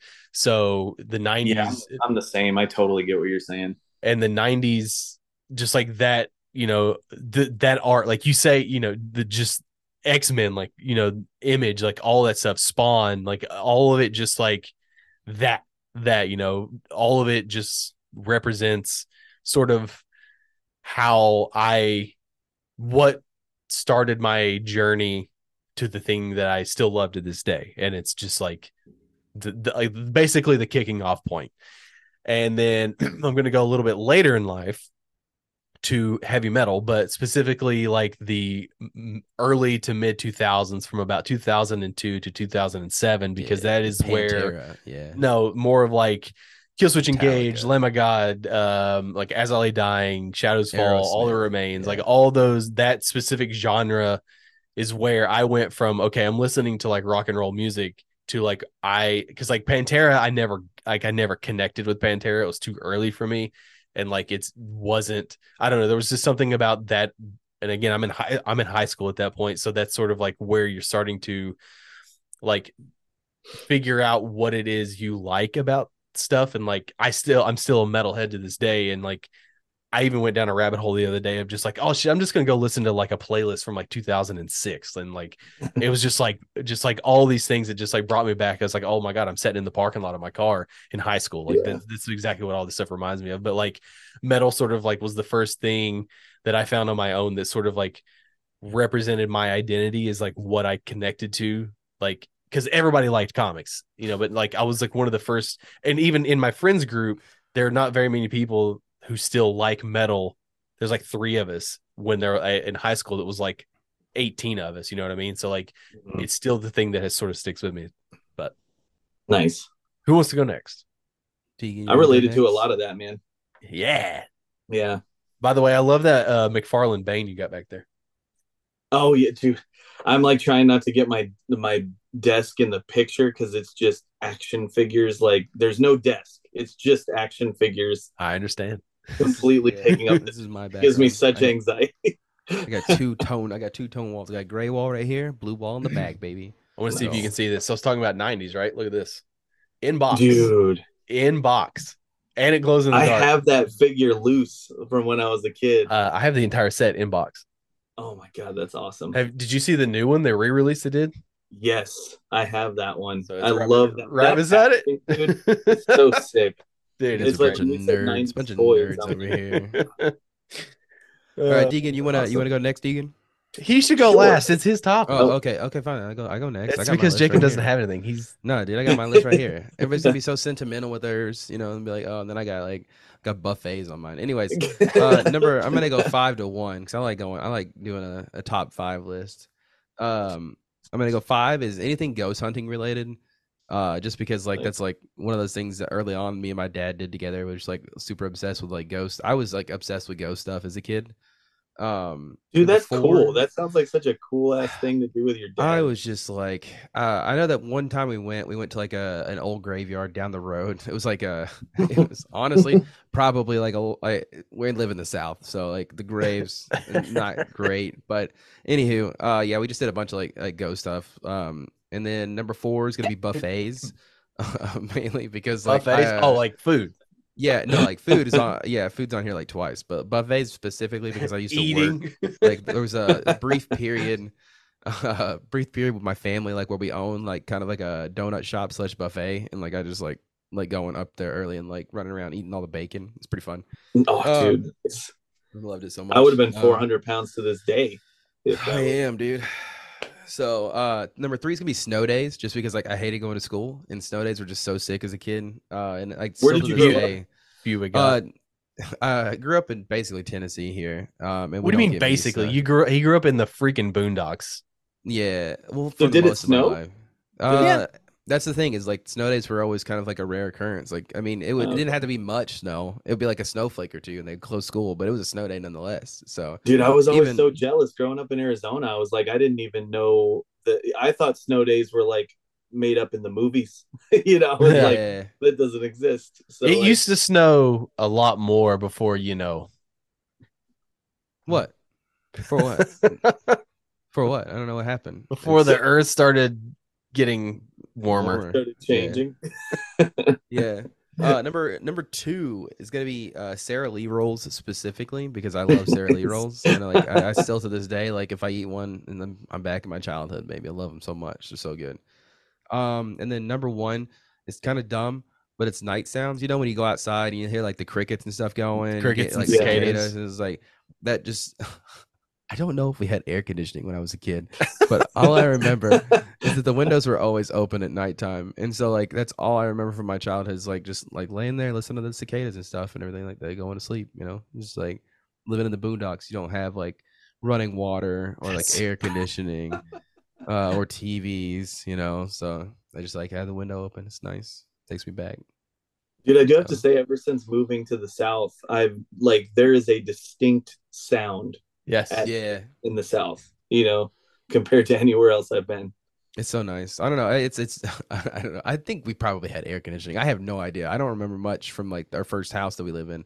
It was small. I remember that. And I remember us having the windows open a lot. So I don't know, but Dude, you were talking nice. about Arizona, man. So my dad moved out to Phoenix when I was in my second year in college, and like I flew out there in like in May, and it was like it was like 110 degrees. Yeah, dude.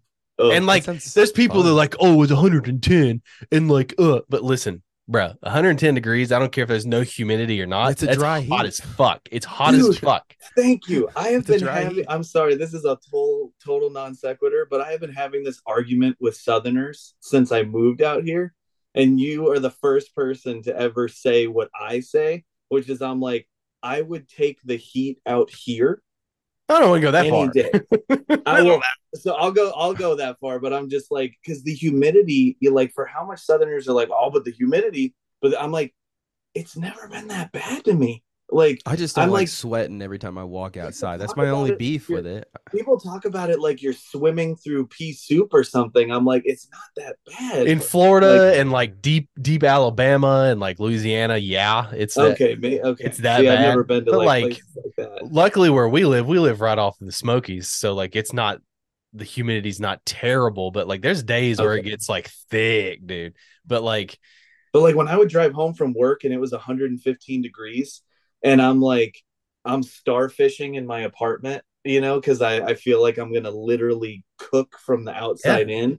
And There just was like there were news reports like this was like 3 or 4 weeks ago where people were passing out in Phoenix and like they would get second Getting degree third-degree burns. burns. Yeah. Yeah, because Yeah. the concrete and the sidewalks were yeah, so hot. man. Because I went to Lake Havasu and like it was unbearably hot. Like I get it, like it's right there on the lake, and like, but dude, I was just like, I'd love to go to Death Valley, dude. I this want to go so bad. sucks. No, I'm No, not 'cause, like, interested in I 132 want to degrees. I'm see not. what it feels like. I want to see what it feels I don't like do well being in the heat, oven. anyways. Like I want to Yeah. move to Canada Yeah, where it's like no. cold all the time.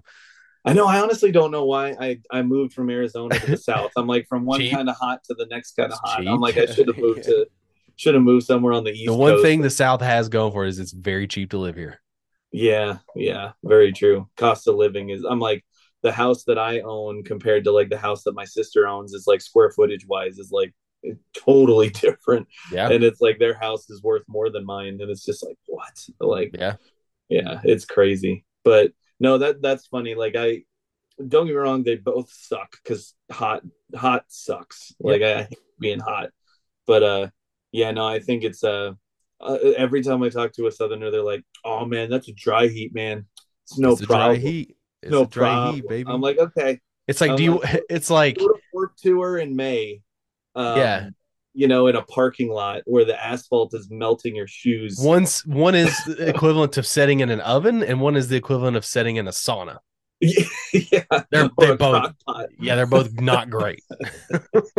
It's not All fun right. either way you slice it. All right, your top 5. Give us the top 5. What do you got? All right. See, I think I'm gonna go from 5 to 1. I like that setup. Hell yeah. So number 5 is Back to the Future. That's hands down my favorite movie. I've seen it hundreds, like not even kidding, hundreds of times. And it's like it's one of those movies where if somebody put a gun to my head and was like recite Back to the Future or I'm going to shoot you, I probably could get most of it.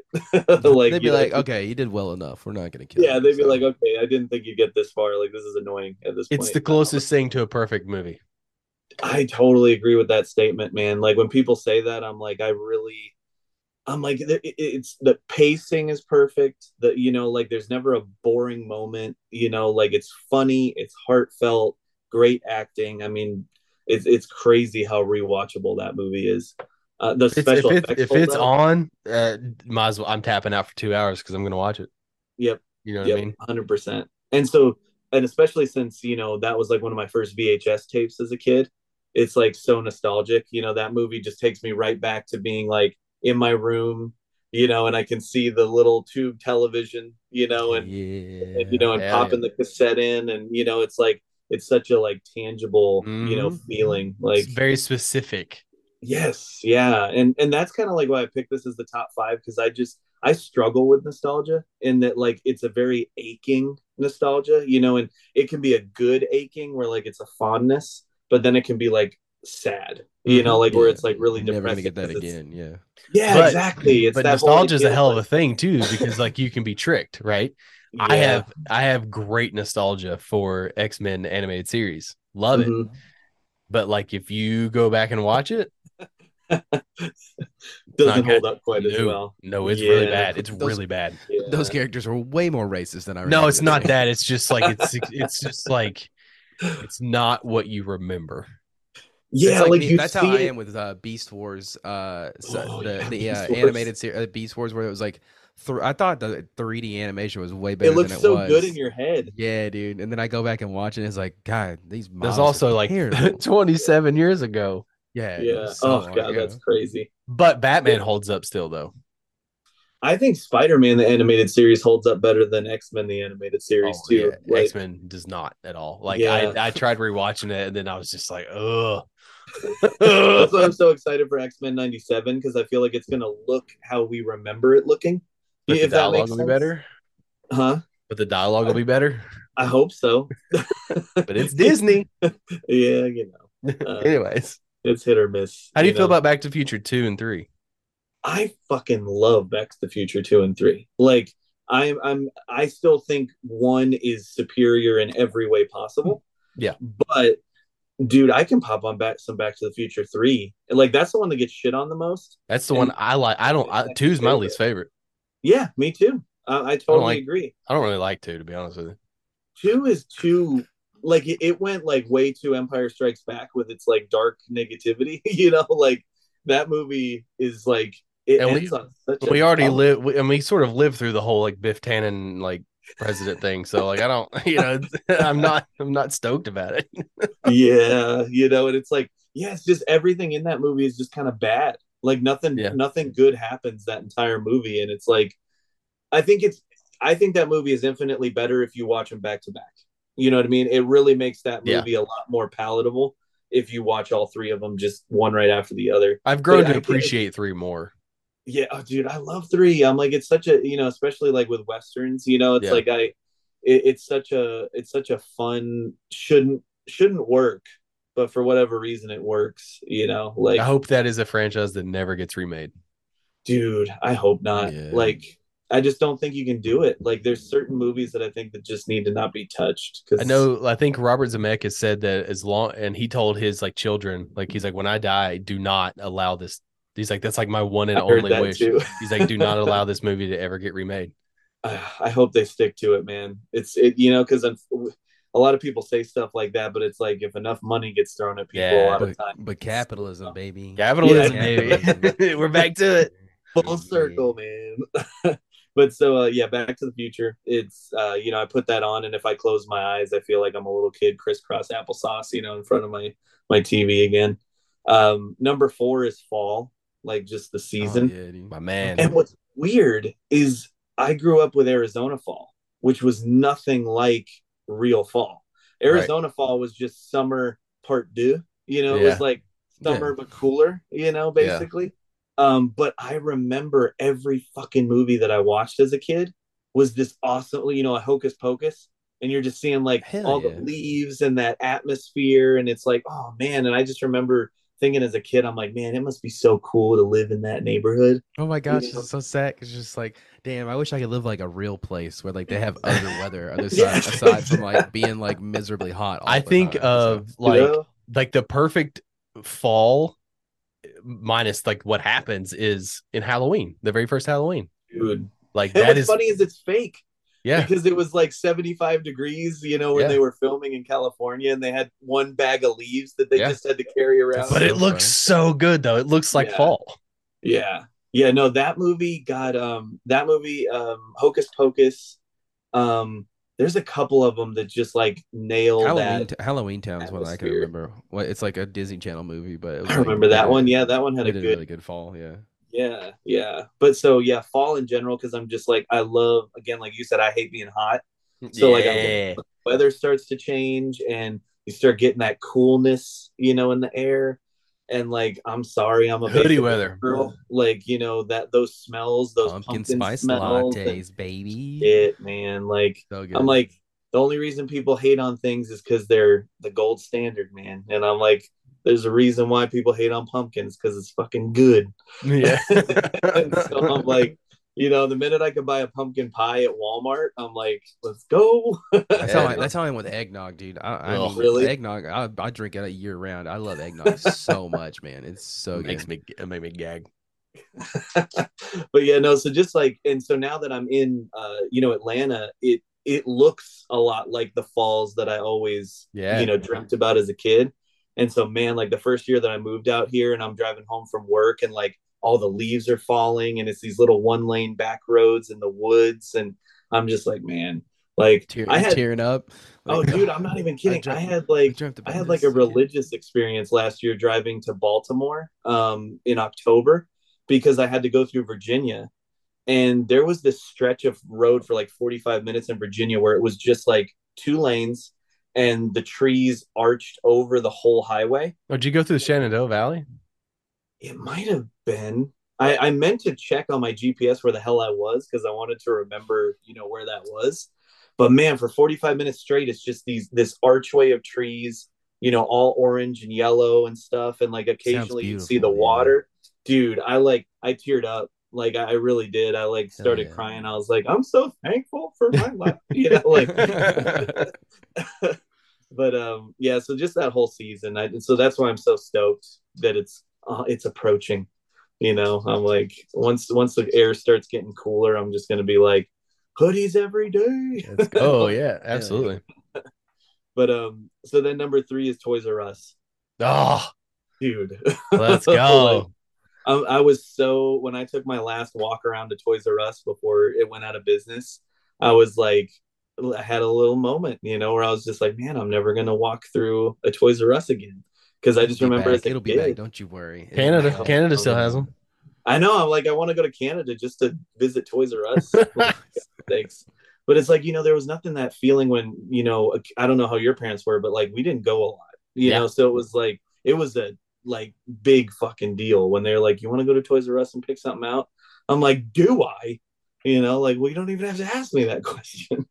Mine was go, man.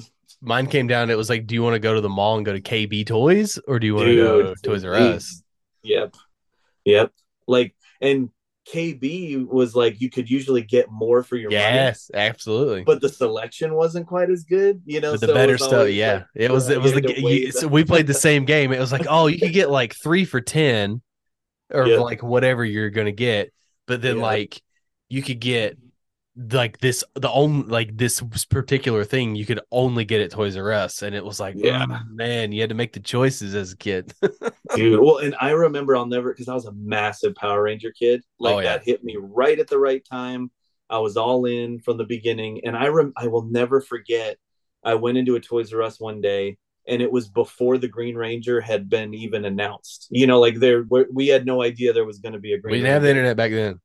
Yeah, no. And so I'm walking down the toy aisle, and in the Power Ranger section, there's a Dragon Zord and Green Ranger set. And I'm like, who the fuck is that? Yeah. I'm like, this is a Green Ranger? Yeah. What? And I remember just begging my mom. I was like, please, nobody is going to believe me if I don't walk out of here with this thing. I'm going to go into school and be like, there's a Green Ranger. And they're going to be like, no, there isn't. And she ended up getting it for me. And then like a week or so later was when that whole story arc started in the TV show. And so now it's like, cool. That's so cool. Yeah. I can just envision it in my head. I just remember seeing the aisles, and dude, shit was so packed back then. Like it wasn't like now you walk into Target or something and the shelves are practically empty all the time. Yeah. Like, oh, there was just something about like, and then having to go and like get the video game ticket, the ticket, out of the thing, and walk over to the man in the cage, and get your video games. Like, man, it was something so like, like, yeah. So it's like, that's what I think I miss so much, is just like everything nowadays. There's not that tangibleness to a lot of the stuff. Feeling. Yeah, it's like we can watch anything we want at any moment. But I'm like, I would still take the limited selection of Blockbuster, and being able to go in and like actually like look at shit and ask somebody, hey, have you seen this? Having to decide what movie you wanted to watch based off a cover. Yeah, man. Comics were the same way too. Like you walk in the comic store and you're like, that looks rad as shit. I'm gonna try this. Yeah. I know. I'm like, I'm sorry, everybody shits on like foil covers from the 90s, but I'm like, you bet your ass when I went into the comic book store and I saw Amazing Spider-Man 375 with Venom and Spider-Man going at it, and it was gold foil. I'm like, my dumb little kid brain was like, that is the coolest thing I've ever seen. Like I literally just bought an issue 1 of Pitt the other day just because I was like, holy shit. Like talking about nostalgia. Like I'm not even gonna read it. I might open up and flip through it, but like it was like $3 and I was like, issue 1, absolutely Pitt rules. Dude, that cover is so awesome. Like, the whole his whole face on it, dude. Because like that back then, you walk in and it's just like your eye catches that. You're like, I want this. I don't know what this is or who this dude is, but like I want it. Yep, exactly. Like, so yeah, Toys R Us is huge. I'm like, that brings me back. 2 is kind of general, but music. Like, it's crazy how much music can just teleport you directly back to a time and a place. And it's like, for me, like, George Strait. If I hear George Strait, I'm 4 years old on my swing set in Arizona, my cowboy boots, and my parents are inside cooking dinner, and stuff like that, and we're just out in the desert running around, messing around with stuff, and hell yeah, I'm like, scorpions, right? That's what they do. Oh, dude, everywhere, yeah. like scorpions, snakes. I'm like, I don't know how. I'm like, Arizona is just like Australia light, but like light. Yeah, exactly. Yeah. Exactly. It's so true. I'm like, that place is like should not be habitable. I don't understand it. But Well, a lot of it's not, right? I mean, realistically, no. Like if you really sit and think about it for very long, but like doesn't stop people Yeah. like from living in a lot of places. But so like that like brings me back to a kid. But then like I moved out here in like 2012, and I was listening to a few albums and artists at that time and was just obsessed with those albums. And so now whenever I listen to those albums, I'm like right back to 2012. And like 2012 and 2013 are like, I think honestly my two favorite years of my life, because when I first moved out here, it just changed everything for me. Like moving out here just changed my life. Like if I had stayed back in Arizona, I don't think I'd be doing what I'm doing now. So I'm like really thankful for I knew nobody other than my dad when I moved out here. So it was like clean slate. And so I made all new friends. I was living in a totally different environment, with seasons and stuff like that. So it's like whenever I hear that music from that time, it just takes me right back to like when I first got here, I had a savings. So I didn't work for a few months. So I was just kind of chilling and doing whatever I wanted to. And at 25 years old, I was like, oh my God, what is this? Like just doing whatever I want. Like Freedom. so crazy. What is yeah, this? What is like, this? and I would just go out at night at like 2 a.m. and just drive.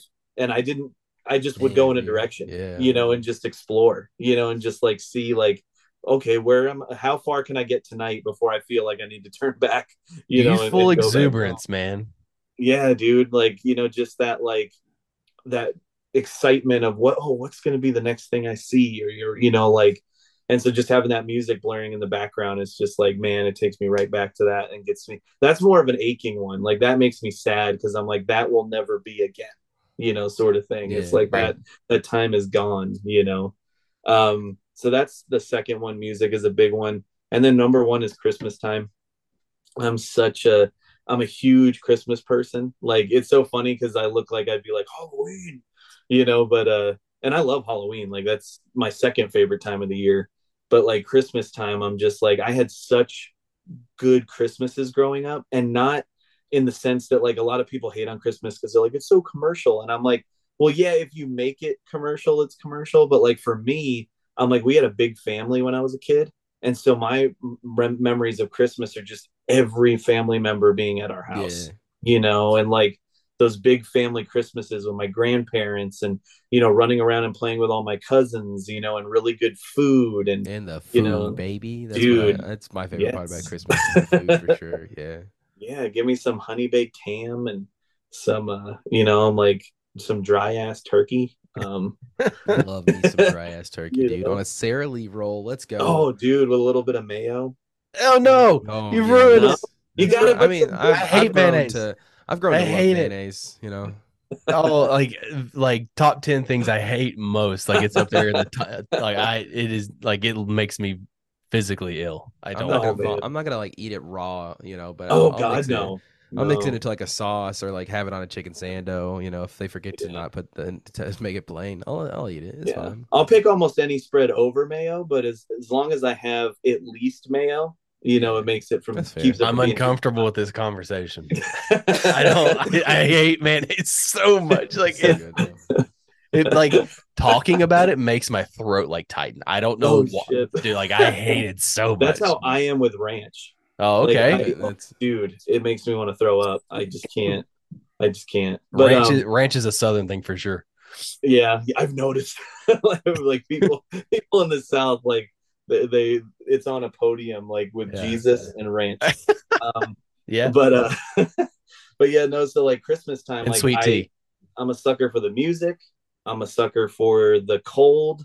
Like I love going out and immediately seeing your breath, and having to put on a jacket and shit like that. I love the Christmas decorations, the lights, and I'm like I love putting up my Christmas tree. It's funny, I start Halloween on September 1st.